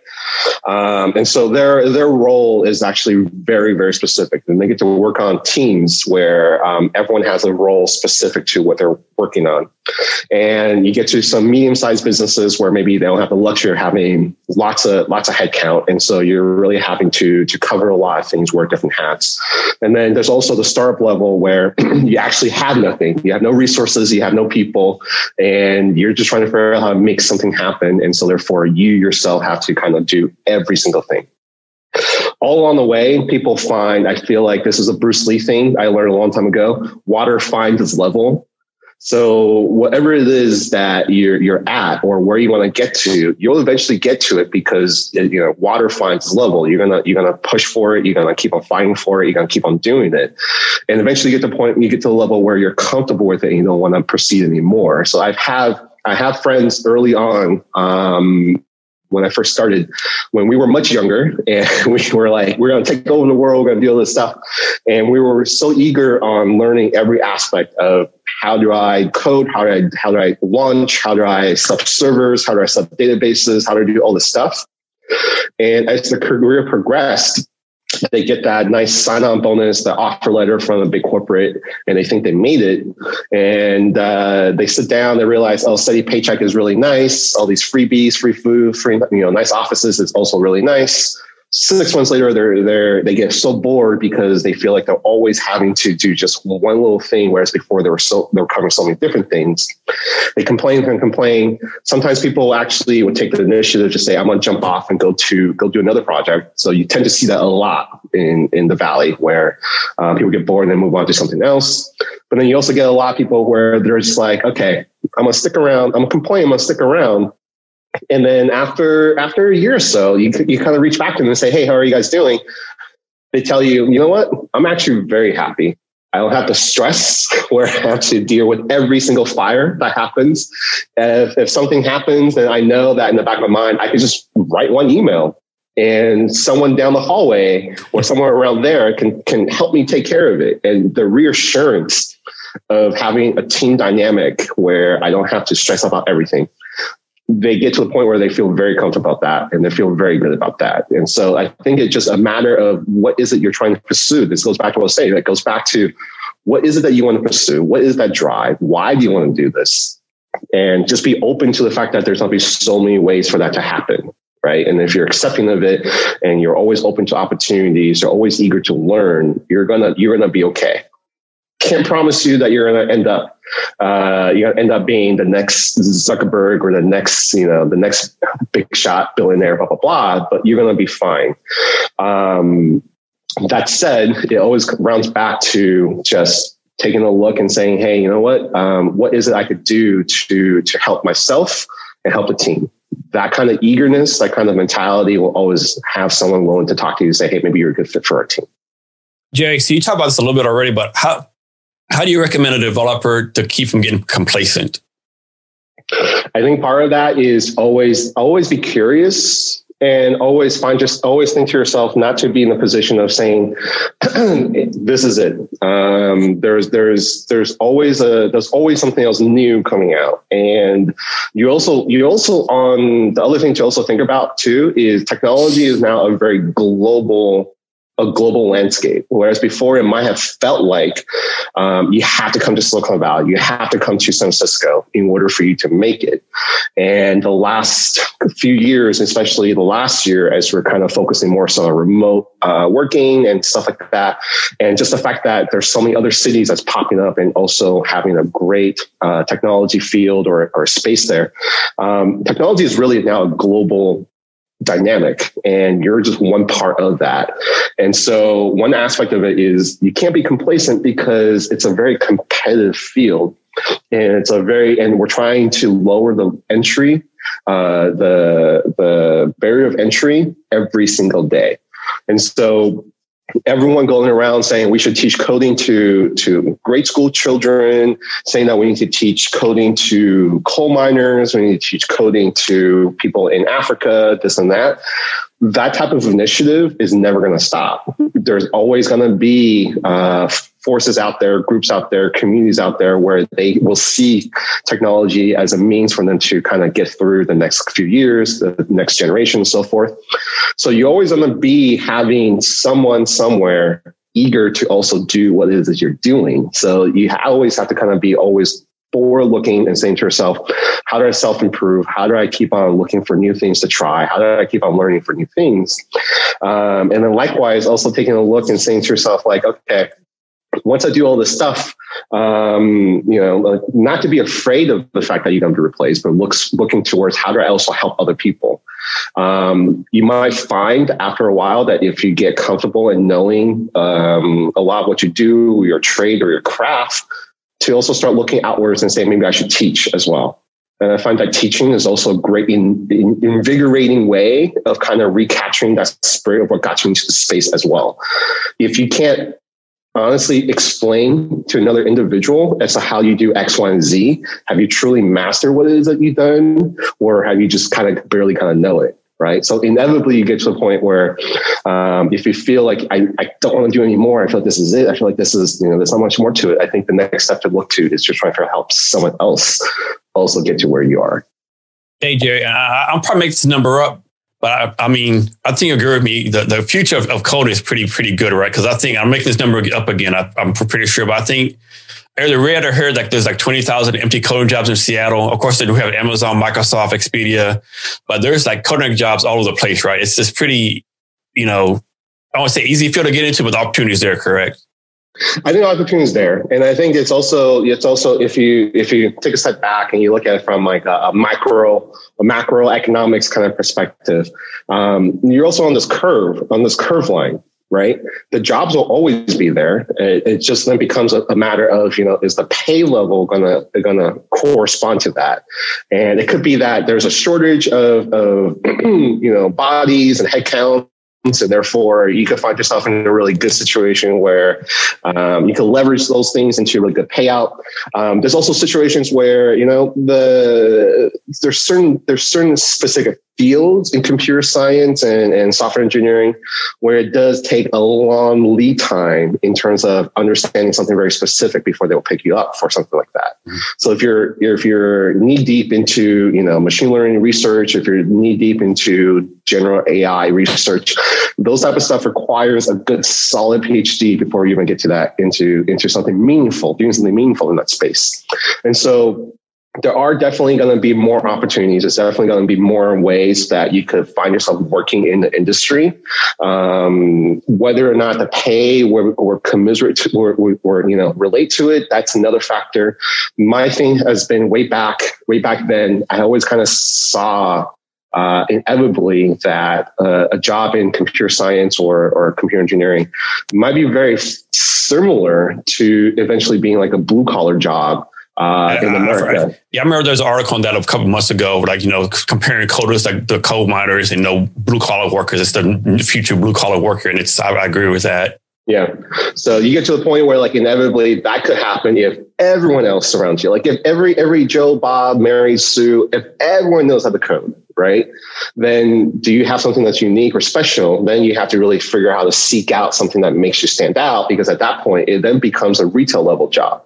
And you know what though? Here's the funny thing. So in my transition over from the technology world into the food restaurant space, there was one thing I kind of thought that was kind of interesting. When I was working and talking to other business owners, owner operators, the emphasis on technology isn't quite there because their background isn't, from technologies. Their background is figure out how to make you a really delicious plate of food or a great drink, or being, making a space really hospitable for you, so therefore you want to go back and revisit. They're really good at crafting that kind of experience. And when I got into the space and I'm hiring for my team, I'm trying to build my team out, I'm trying to build my culture out.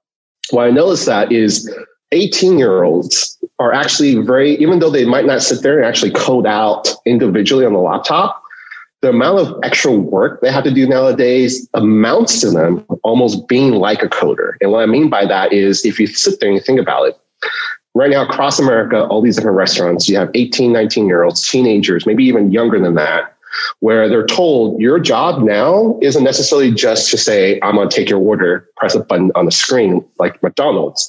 Your job now is to figure out how to deal with DoorDash, figure out how to crunch in the right numbers, contact the right people, figure out how to, fulfill something, figure out how to go from one system to another process to another system to another process. That inevitably is computer science based. You're stuck in this world where all these other coders have literally built all these little screens around you, and your job is to operate every single one of those.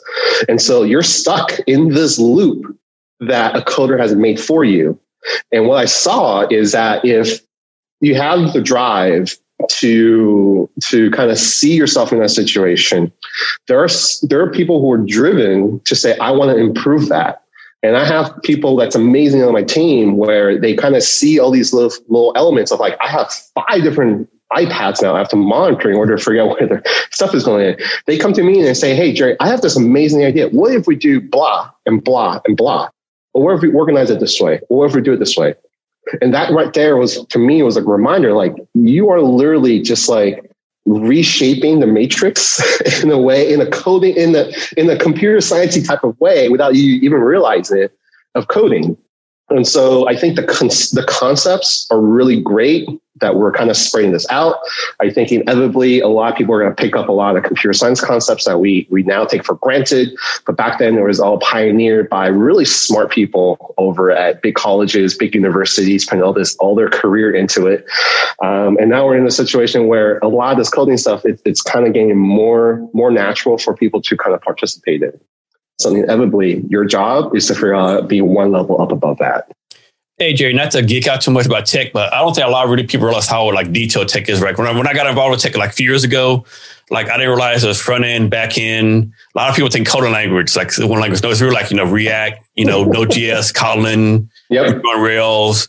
If you had to do something for the platform, the website, the Android app, the iOS app. Yep. Don't geek out too much. Can you talk about a little how complicated that is? It does get complicated, but then at the same time, I feel like it's one of those things where I think it's a matter of trying to figure out build your comfort level with it. And what I mean by that, for example, is I have friends that have automotive repair shops or service shops. And so if you take a look at a car in the beginning, if you're not well versed, so for example, I'm not well versed with vehicles. Like when I took my ASVAB, I scored pretty high on everything except for the mechanical part, right? They're asking me what a monkey wrench is or what this wrench stuff is. And I was like, I have absolutely no clue. I don't know any of that stuff. I'm just not comfortable in that space. Now, when I talk to people who are very comfortable with cars, vehicles, engines, mechanical stuff, to them, yes, on the outset, it looks like it's very complicated. You have to deal with things like the engine part, the transmission, the clutch. You have to deal with electronics, you deal with all this stuff. But they could think through it as a whole. They could think through the whole system as a whole. And so the inevitability is that if you dip your toe into technology, you are going to be on this long journey of trying to figure out how to discover the system as a whole. And so what that entails then is just because you're like frustrated by the fact that a website doesn't have an image the way that you want it, and you think to yourself, I'm going to try to inspect the code. I'm going to try to figure out, learn how to build the site the way I want it, gets you on this process of saying, well, now I got to learn front end. I got to learn jQuery in order for me to do some animations, for example. That leads you to realizing jQuery might be limited in certain ways. So now you have to learn JavaScript. And next thing you know, you're like, well, now I know how to do the JavaScript. I got to do the back end and this and that and that. Now, if you are the type of person that finds that enjoyable, you're going to be fine. If you're the type of person where like, I just don't like doing that stuff, guess what? You're probably going to be a better fit to say, I'm going to specialize. I'm going to specialize in owning this thing. And I'm going to go seek out teams in which my specialty can benefit the team overall, right? So there's different strategies now involved in terms of what you like and don't like. And so don't necessarily be intimidated by the fact that there might be so much things going on. Just look at it from the perspective of like, how do I strategize in a way that I could use maybe my weaknesses as a potential strength? Or how do I find myself specializing rather than generalizing? Or if you find yourself specializing isn't something I want to do, there are still lots of roles for a generalized person in technology, and it actually serves you to kind of maybe try to figure out how that stuff works. So there's the path for everybody. There's room for everybody. The space is huge. Everyone's getting into it. You all have to think about it in one way or another. So it's not that bad. So Jerry, having said that, are there characteristics that people might have that lend themselves to not being successful coders? I think so. I think one thing too is I've seen this played out in a couple situations. One particular situation has been there are people who are very talented, extremely talented, in the sense where the way that their brain operates literally is just like a computer. Right. So that's just how their brain's wired. They could do that, Neo in the Matrix type of approach where like they see all the little symbols going around everywhere. That's how they think. They could think logically. They could think systematically. They can think mathematically, all in their heads, all this stuff. Fantastic. But guess what? Being that talented in that role, you cannot single-handedly figure out how to take on the world. And inevitably, I think being part of a team or working in a team, being able to communicate with others is also equally as important of a skill set as knowing how to code. And so I found times in situations where those type of people might be put into a good role where they say, we want to make use of your talent to try to push the boundaries a little bit, or to do this and do that, make a new algorithm, crunch out some new numbers, crunch the data set faster, be more efficient, blah, blah, blah. They get put into that role and they just go into a deep rabbit hole and they never come out of it. And it pushes people away from working with them. And it makes the whole team dynamic a miserable experience. And it ends up in a situation where inevitably they have to be let go.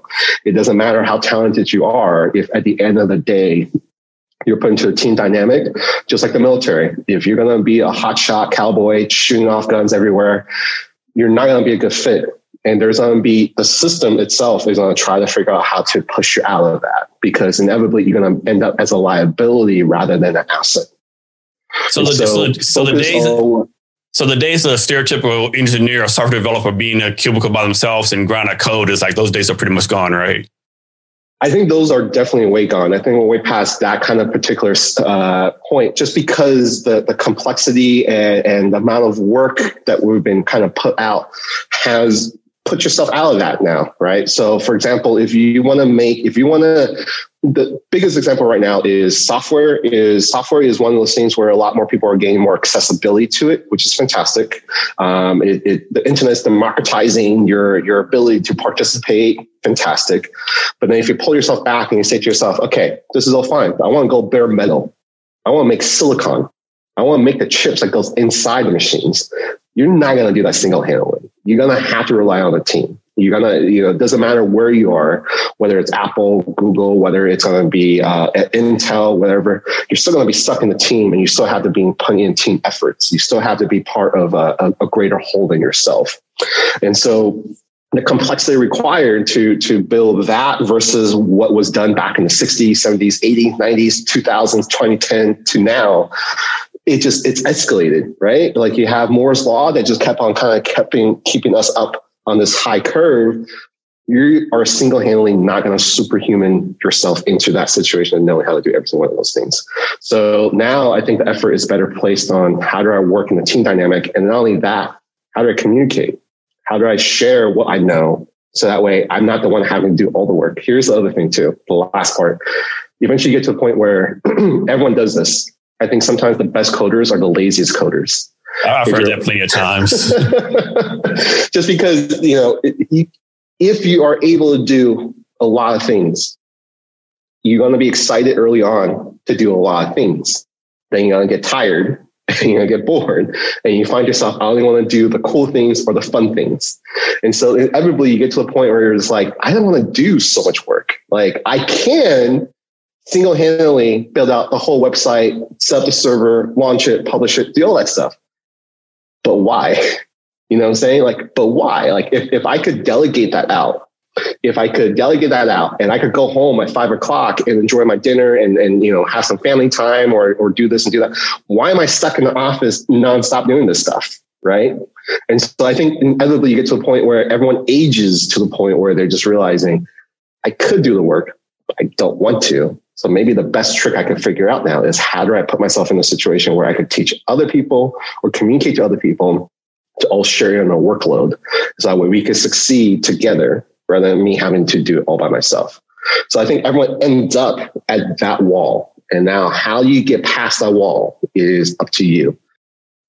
So yeah, so I think the last part I was saying was just trying to figure out how to work together as a team, just because, I think everyone gets to the point where they're going to face that moment of truth where they realize I could be doing all the work. I could do the blaze of glory and I could take all the credit, blah, blah, blah. But why should I? But why? I could go home. I could have a good work-life balance. All it really takes is to figure out how to work together as a team, communicate well, teach, share, and take on leadership. So therefore, people can all benefit from the project you're working on. So Jerry, next, a two-part question. First part is like, suppose there's a developer out there. He's doing his job. He's a good coder, and he's working for someone who's a founder, and they're like, they know the basics about tech. They know how to code. They really don't know anything about it, right? And the coder is like putting his work, doing what he needs to do, but the startup front's kind of impatient. Like, you're not going fast enough. You're not going fast enough. What's going on? How does a coder like manage expectations, right? And the second part is like, how does a not tech founder make sure like they're not being taken advantage of by a coder, so to speak, right? This is great. So this is after I did my stint over in corporate in startup world. I spent 4 years doing consulting, and I really, really enjoyed that aspect of it. I got to be able to work on different projects. I got to work on projects intimately with founders. I get to have more leeway rather than being stuck in the corporate environment where maybe I feel stifled. And in my experience of consulting, what I realize now is twofold. Project management is hard. It is extremely hard. Time estimation is extremely hard. And that's not to say that just because you say that out loud, that somehow you're absolved of your responsibility from being good at it, right? Like, it just means that you have to figure out to put a little bit more attention on it. And so what I learned is a couple of things. One is definitely, again, it comes back to this, communicate well. Figure out how to be ahead of the curve a little bit. If you're going to, the rule of thumb that I've been taught has always been whatever timeline you're going to give out, multiply it by 3. Because most likely it will be accurate. Worst case is going to be accurate. Best case is going to be accurate. Worst case is that maybe you go over it. And you know what? Honestly, if you even end up ahead of it, you're going to be a winner anyways, right? So always try to figure out how to pad in that time. when I first started the consulting part and I was working with people and projects and stuff like that, I thought I want to be accurate because that was my tendency as a developer, as a software engineer, was I valued accuracy over anything else because you're working with code. Code either works or doesn't. So therefore, accuracy is a big value set. So I thought I would treat project management the same way. I would accurately give you my assessment at the time of saying that this is on its own take.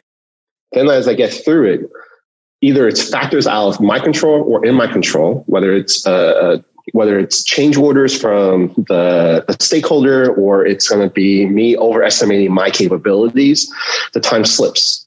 And that's when the accuracy comes to bite me in the butt at the end.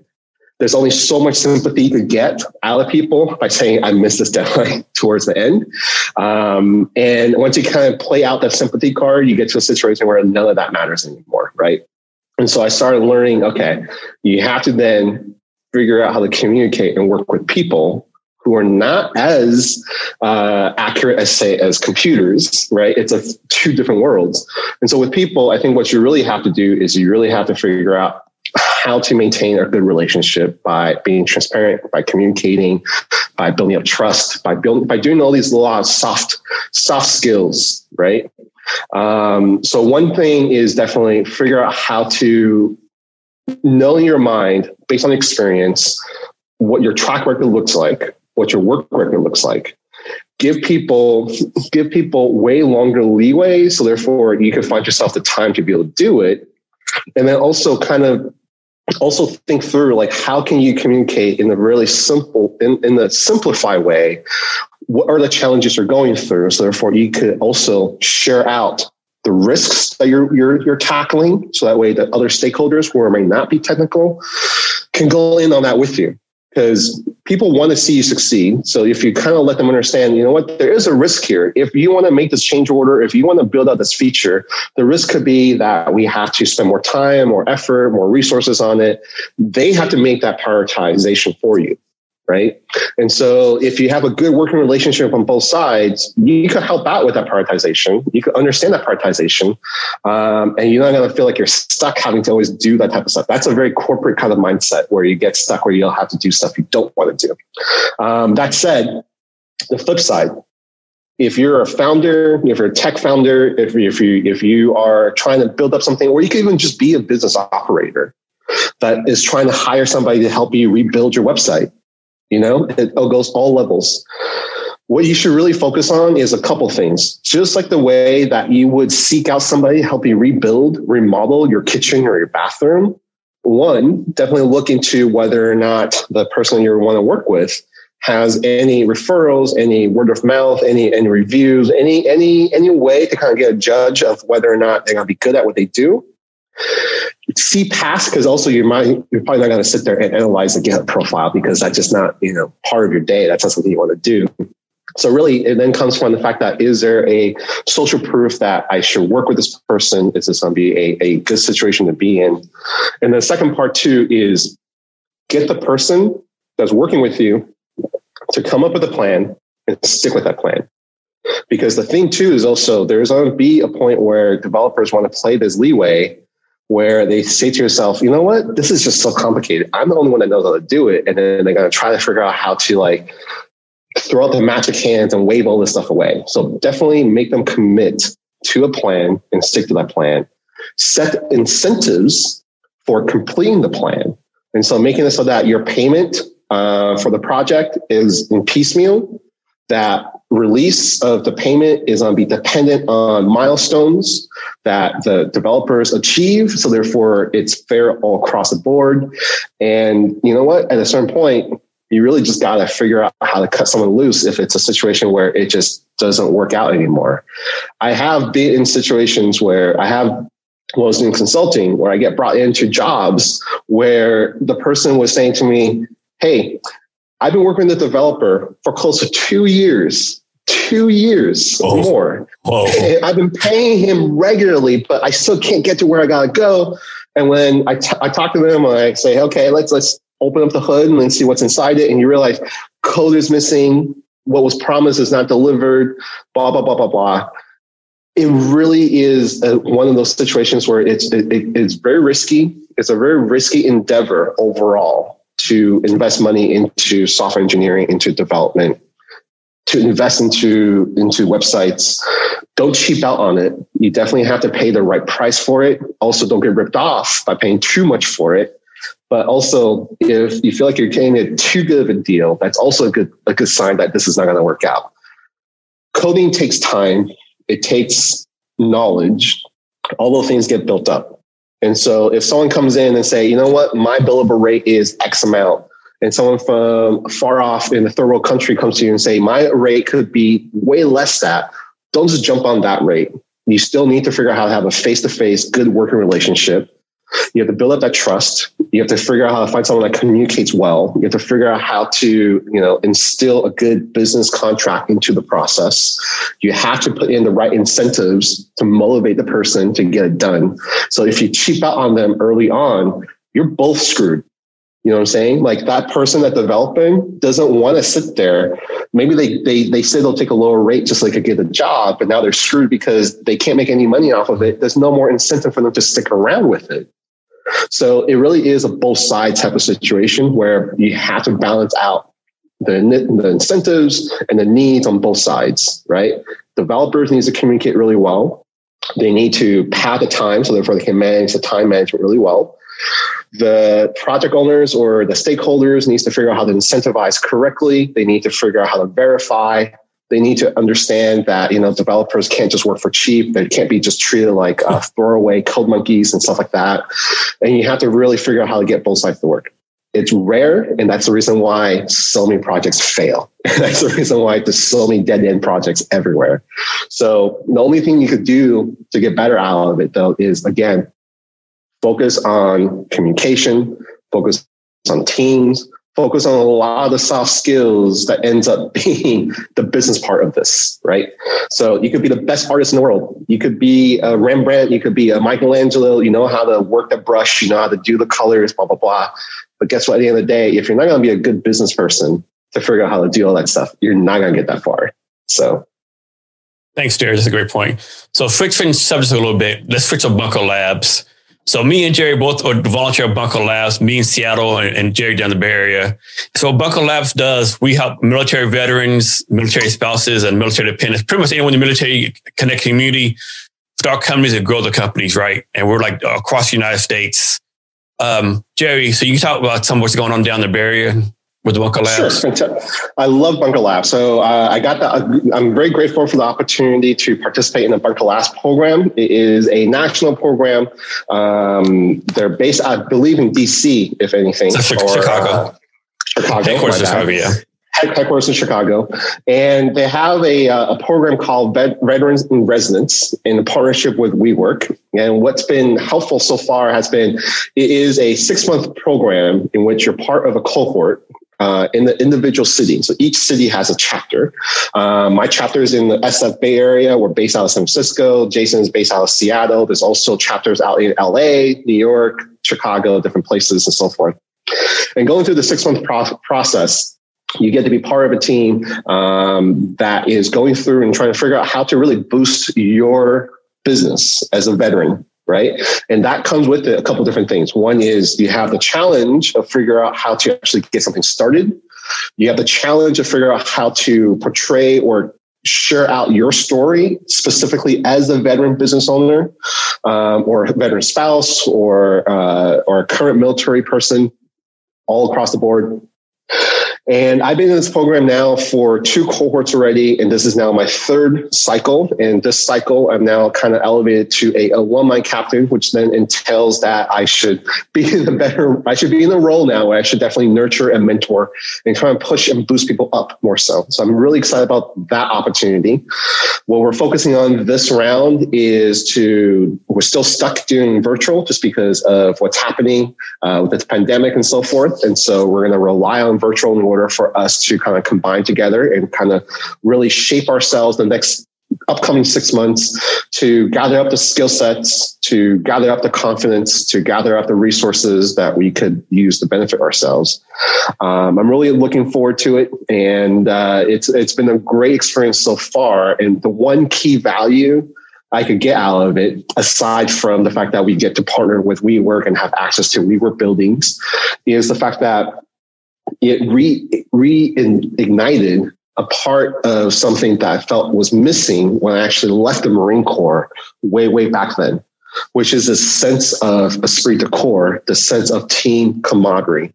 When I was in the Marine Corps, having lots of challenges were just normal days, right? For us, you might be told that your mission is to tackle this, to do that, and you don't have enough time, resources, people, equipment.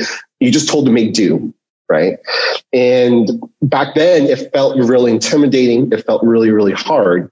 But the thing that was able to get myself and other people across is just to know that there's people backing you up. People next to you, to the right, to the left of you, in front of you, behind you, whatever the case may be, they're going to help you out because we all wore the same uniform and we all are in it together. When I left the service, when I left the military, I got back into the civilian world, that kind of feeling, I've never been able to capture it anywhere else. Whether it's at a big corporation where they would tell you all kinds of stuff saying, hey, we're here for you. We got all kinds of services for you, to even small startups where they try to portray the team as like, we're in a family, like we're all families, we all work together. We work together, we eat together, we hang out together, we drink together, and we're family. But even if that's the case, in the back of your mind, you say like, this isn't quite it. This is not quite it, right? And so when I was able to participate in the Bunker Labs program in veterans and residents, being part of a cohort, being with other people, you find connections within that cohort that empowers you to feel like, hey, they're going through the same bullshit I'm going through. They're having the same frustrations with time management, with personnel management, trying to figure out how to get financing, trying to figure out how to do paperwork, trying to do this and do that. They're going through the same thing. And that makes it so that it feels like I could do it too. Because if I find a tip, I find a shortcut, I'm going to share that. If they find a tip or a shortcut, they're going to share that with me back. And so that literally empowered me to then tackle bigger challenges that I myself would not have done. So now a year later, looking back, my growth came from so many different ways. Partly from Bunker Labs, actually sharing resources, seminars, masterclasses, information and knowledge in which they made me understand or learn something new, to the fact that just feeling like I have a home base out of a WeWork office, to the comfort of that, to also the ability to say, hey, you know what? I could call up certain people in my cohort, whether they're in now or in the past, that I could still rely on them to kind of give me some pep talk or give me some heads up or give me some information. All of that made it so that I could be where I am now, having the comfort, having the confidence to say, hey, you know what? I'm going to try to open up a restaurant in the worst year possible to take on a restaurant business, right? But to me, I'm like, you know what? It's possible, because of the fact that there's other people with me at the same time in the VIR trying to figure out how to tackle that problem. Jerry, can you talk some about your restaurant business? So I have, this is a fun thing. So in the 3 years ago, when I switched gears, I had an inkling, this little startup idea, where I felt like there was a particular thing that everyone does, and you can't escape it no matter what. And it's more pervasive than just technology. And that's the idea that people eat. Everyone eats no matter what, throughout the day, multiple times on a day, one time a day, or sometimes, and it's happening now more and more, sometimes they don't even eat at all for that day. So based on that gut feeling, I was thinking to myself, what I really want to try to pursue is I'm really interested in trying to figure out how to instill some technology into the restaurant space, because I feel like that could be a good market space for some innovation, for changes and so forth. So rather than saying to myself, I'm just going to start a company and, so what I was saying was, my thinking at the time was, rather than build a company that I'm just going to build products and try to sell to restaurant owners, I'm just going to go ahead and start a restaurant. I'm going to do it the hard way. I'm going to do it like the Mustang way. I'm going to try to figure out how being listed, and I'm going to switch over to the officer level, right? I started this whole process. My my MOS in the Marine Corps was a Marine Combat Engineer. And so I was well versed with construction, with doing all these different types of stuff. So I was super happy about that. And I started this process of building out ice cream shop. I built out a boba shop, and I now currently just built up a cafe, serving out specialty coffee. And along the way, I learned so much in terms of like, this is the ground level. Like, imagine if you're just trying to figure out how to get started a business. A service type of business is probably the most convenient, most straightforward, accessible type of way. But even then, there is still so many different challenges. Cash flow is a problem. Hiring is a problem. Training is a problem. You really get into the nitty gritty of doing the business at the very bare level with like very minimal amount of resources. And I just took that challenge as much as I can. And along the way, learned a lot of what could be done better to technology. So I'm very grateful for that experience so far. This year, I'm looking forward to actually executing on some of those ideas, because now I have the insider view, right? By being able to open up these restaurants and these cafes, I have an insider view of understanding that there might be a corresponding or correlating or relatable challenge that a lot of people have. I can introduce new products and kind of go from there. What's funny, though, is along the way, this past couple of years, I get bombarded by sales calls from lots of people with technology solutions. So there's always someone eager to sell me a better scheduling software, a better hiring software, a better training software, a better payroll software, a better payment processor, better POS. Tons of solution providers in the space. So that kind of goes to show like it's a huge space. Lots of innovations can happen. I'm super excited about this year, leveraging Bunker Labs, veterans in residence, leveraging my past experience of opening up the stores to then kind of say to myself, okay, now's the time. What do I do to build up a technology business that could then benefit a lot of these business owner operators? Gary, is there anything that you want to talk about or anything that I did not ask you that you want to talk about? At this time, I think one of the things I'm really fascinated by is just I think what's happening now is there is a very unique change brought on by particularly the pandemic and how global it is, which is this idea that, in my view of it, it's coming from a small business owner operator, which is that at the lower level, a lot of businesses are going out. They're just being taken out. And what ends up happening is that you have the corporations who are able to kind of survive this long term. If you head out, if you have the ability to head out for essential trips or for wherever the case may be, and you're in need of something, whether it is a coffee or a food, I think what's ended up happening now is most times people end up going to drive-thrus, which is convenient. You have your Starbucks drive-thrus, you have your McDonald's, you have your fast food, you have all that stuff. They're thriving. If you ever take a chance to sit there and just look, they're thriving. The line for those drive-thrus are around the block.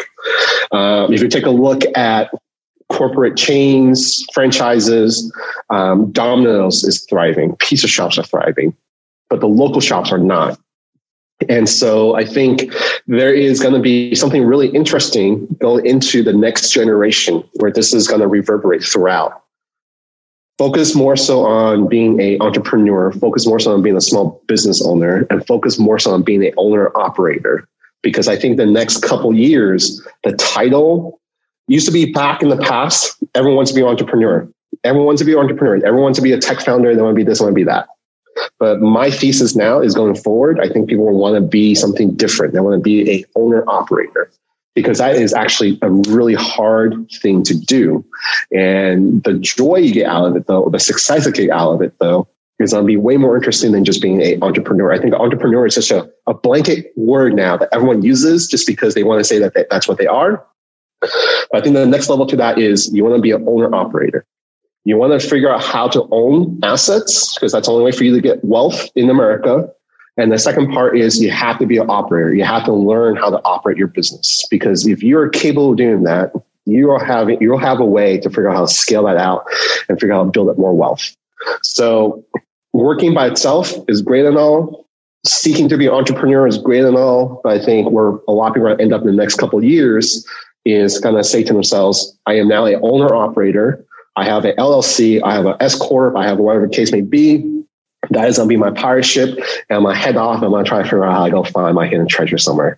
And so to all those type of people out there that resonates with that or kind of get that sense, and you guys need help, definitely reach out to me. I would love to kind of connect with more people where they kind of say to themselves, I got the entrepreneurship bug, but I'm past that now. I'm at this point where I grew up, I'm mature a little bit. I have an actual business. I have it licensed. I have it, I have it permitted. It's been operating for a little bit. I'm getting a little bit of revenue stream, but I want to grow it. And so therefore, as the owner operator, what is it I could do to improve myself to figure out how to get that to go? Jerry, can you share your social media so people can reach out to you? Sure. Fantastic. So definitely find me on Twitter. I am Jerry Wang, JerryWang on Twitter. I'm also on LinkedIn with the same username. So find me on LinkedIn at Jerry Wang. I'm trying something new now as well. So if you have a chance, find me on Clubhouse because everyone seems to be having a Clubhouse. Yeah, I just got on there too. But Clubhouse is a very engaging platform. I definitely enjoy it. So you can also find me there. So those would be the three primary places to find me. I used to have a website, but my website domain expires. So I'm going to try to figure out how to get that back this year. So. And to our listeners, we'll have his links on our show notes. You can find the show notes at www.cabinetshrblog.com. And be sure to share this episode with your friends. And be sure to subscribe, rate, and review the Jason Cabinets Experience on your favorite podcast platform. So, Jerry, we come to the end of a talk. Can you provide us any advice or wisdom on anything you want to talk about?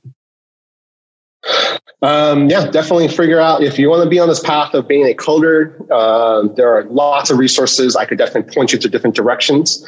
If you're going to be past it a little bit and you say to yourself, I'm itching to be an entrepreneur, there's also lots of resources. Definitely recommend, especially if you're a military member or a spouse, definitely look into Bunker Labs. There's lots of resources. I can point you in that direction. And if you're past the entrepreneurship level and you're at that point where you have a viable business, a small business, you're looking to grow and scale that out, reach out to me as well. I definitely have resources for you to help grow from there as well.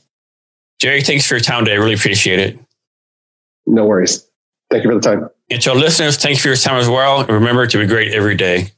Thank you again for listening to this episode of the Jason Cabinets Experience.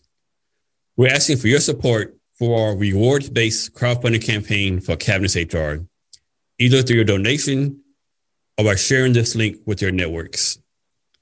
We are doing a rewards-based crowdfunding campaign to continue the build-out of Cabinets HR. Go to https://cabinetshr.co/crowdfunding for more details and to donate. Thanks for your time today, and remember to be great every day. Thank you for listening to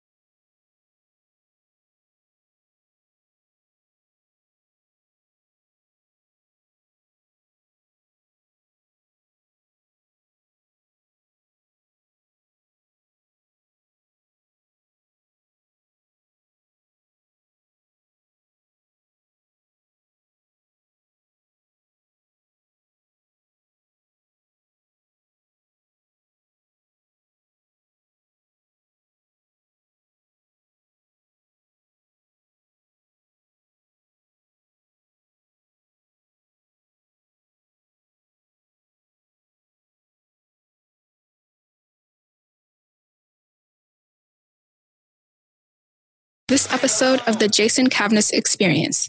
Be sure to connect with us across social media at CavnessHR. Thank you, and remember to be great every day. Don't you know, pump it up. You've got to pump it up. Don't you know, pump it up. You've got to pump it up. Don't you know, pump it up. You've got to pump it up. Don't you know,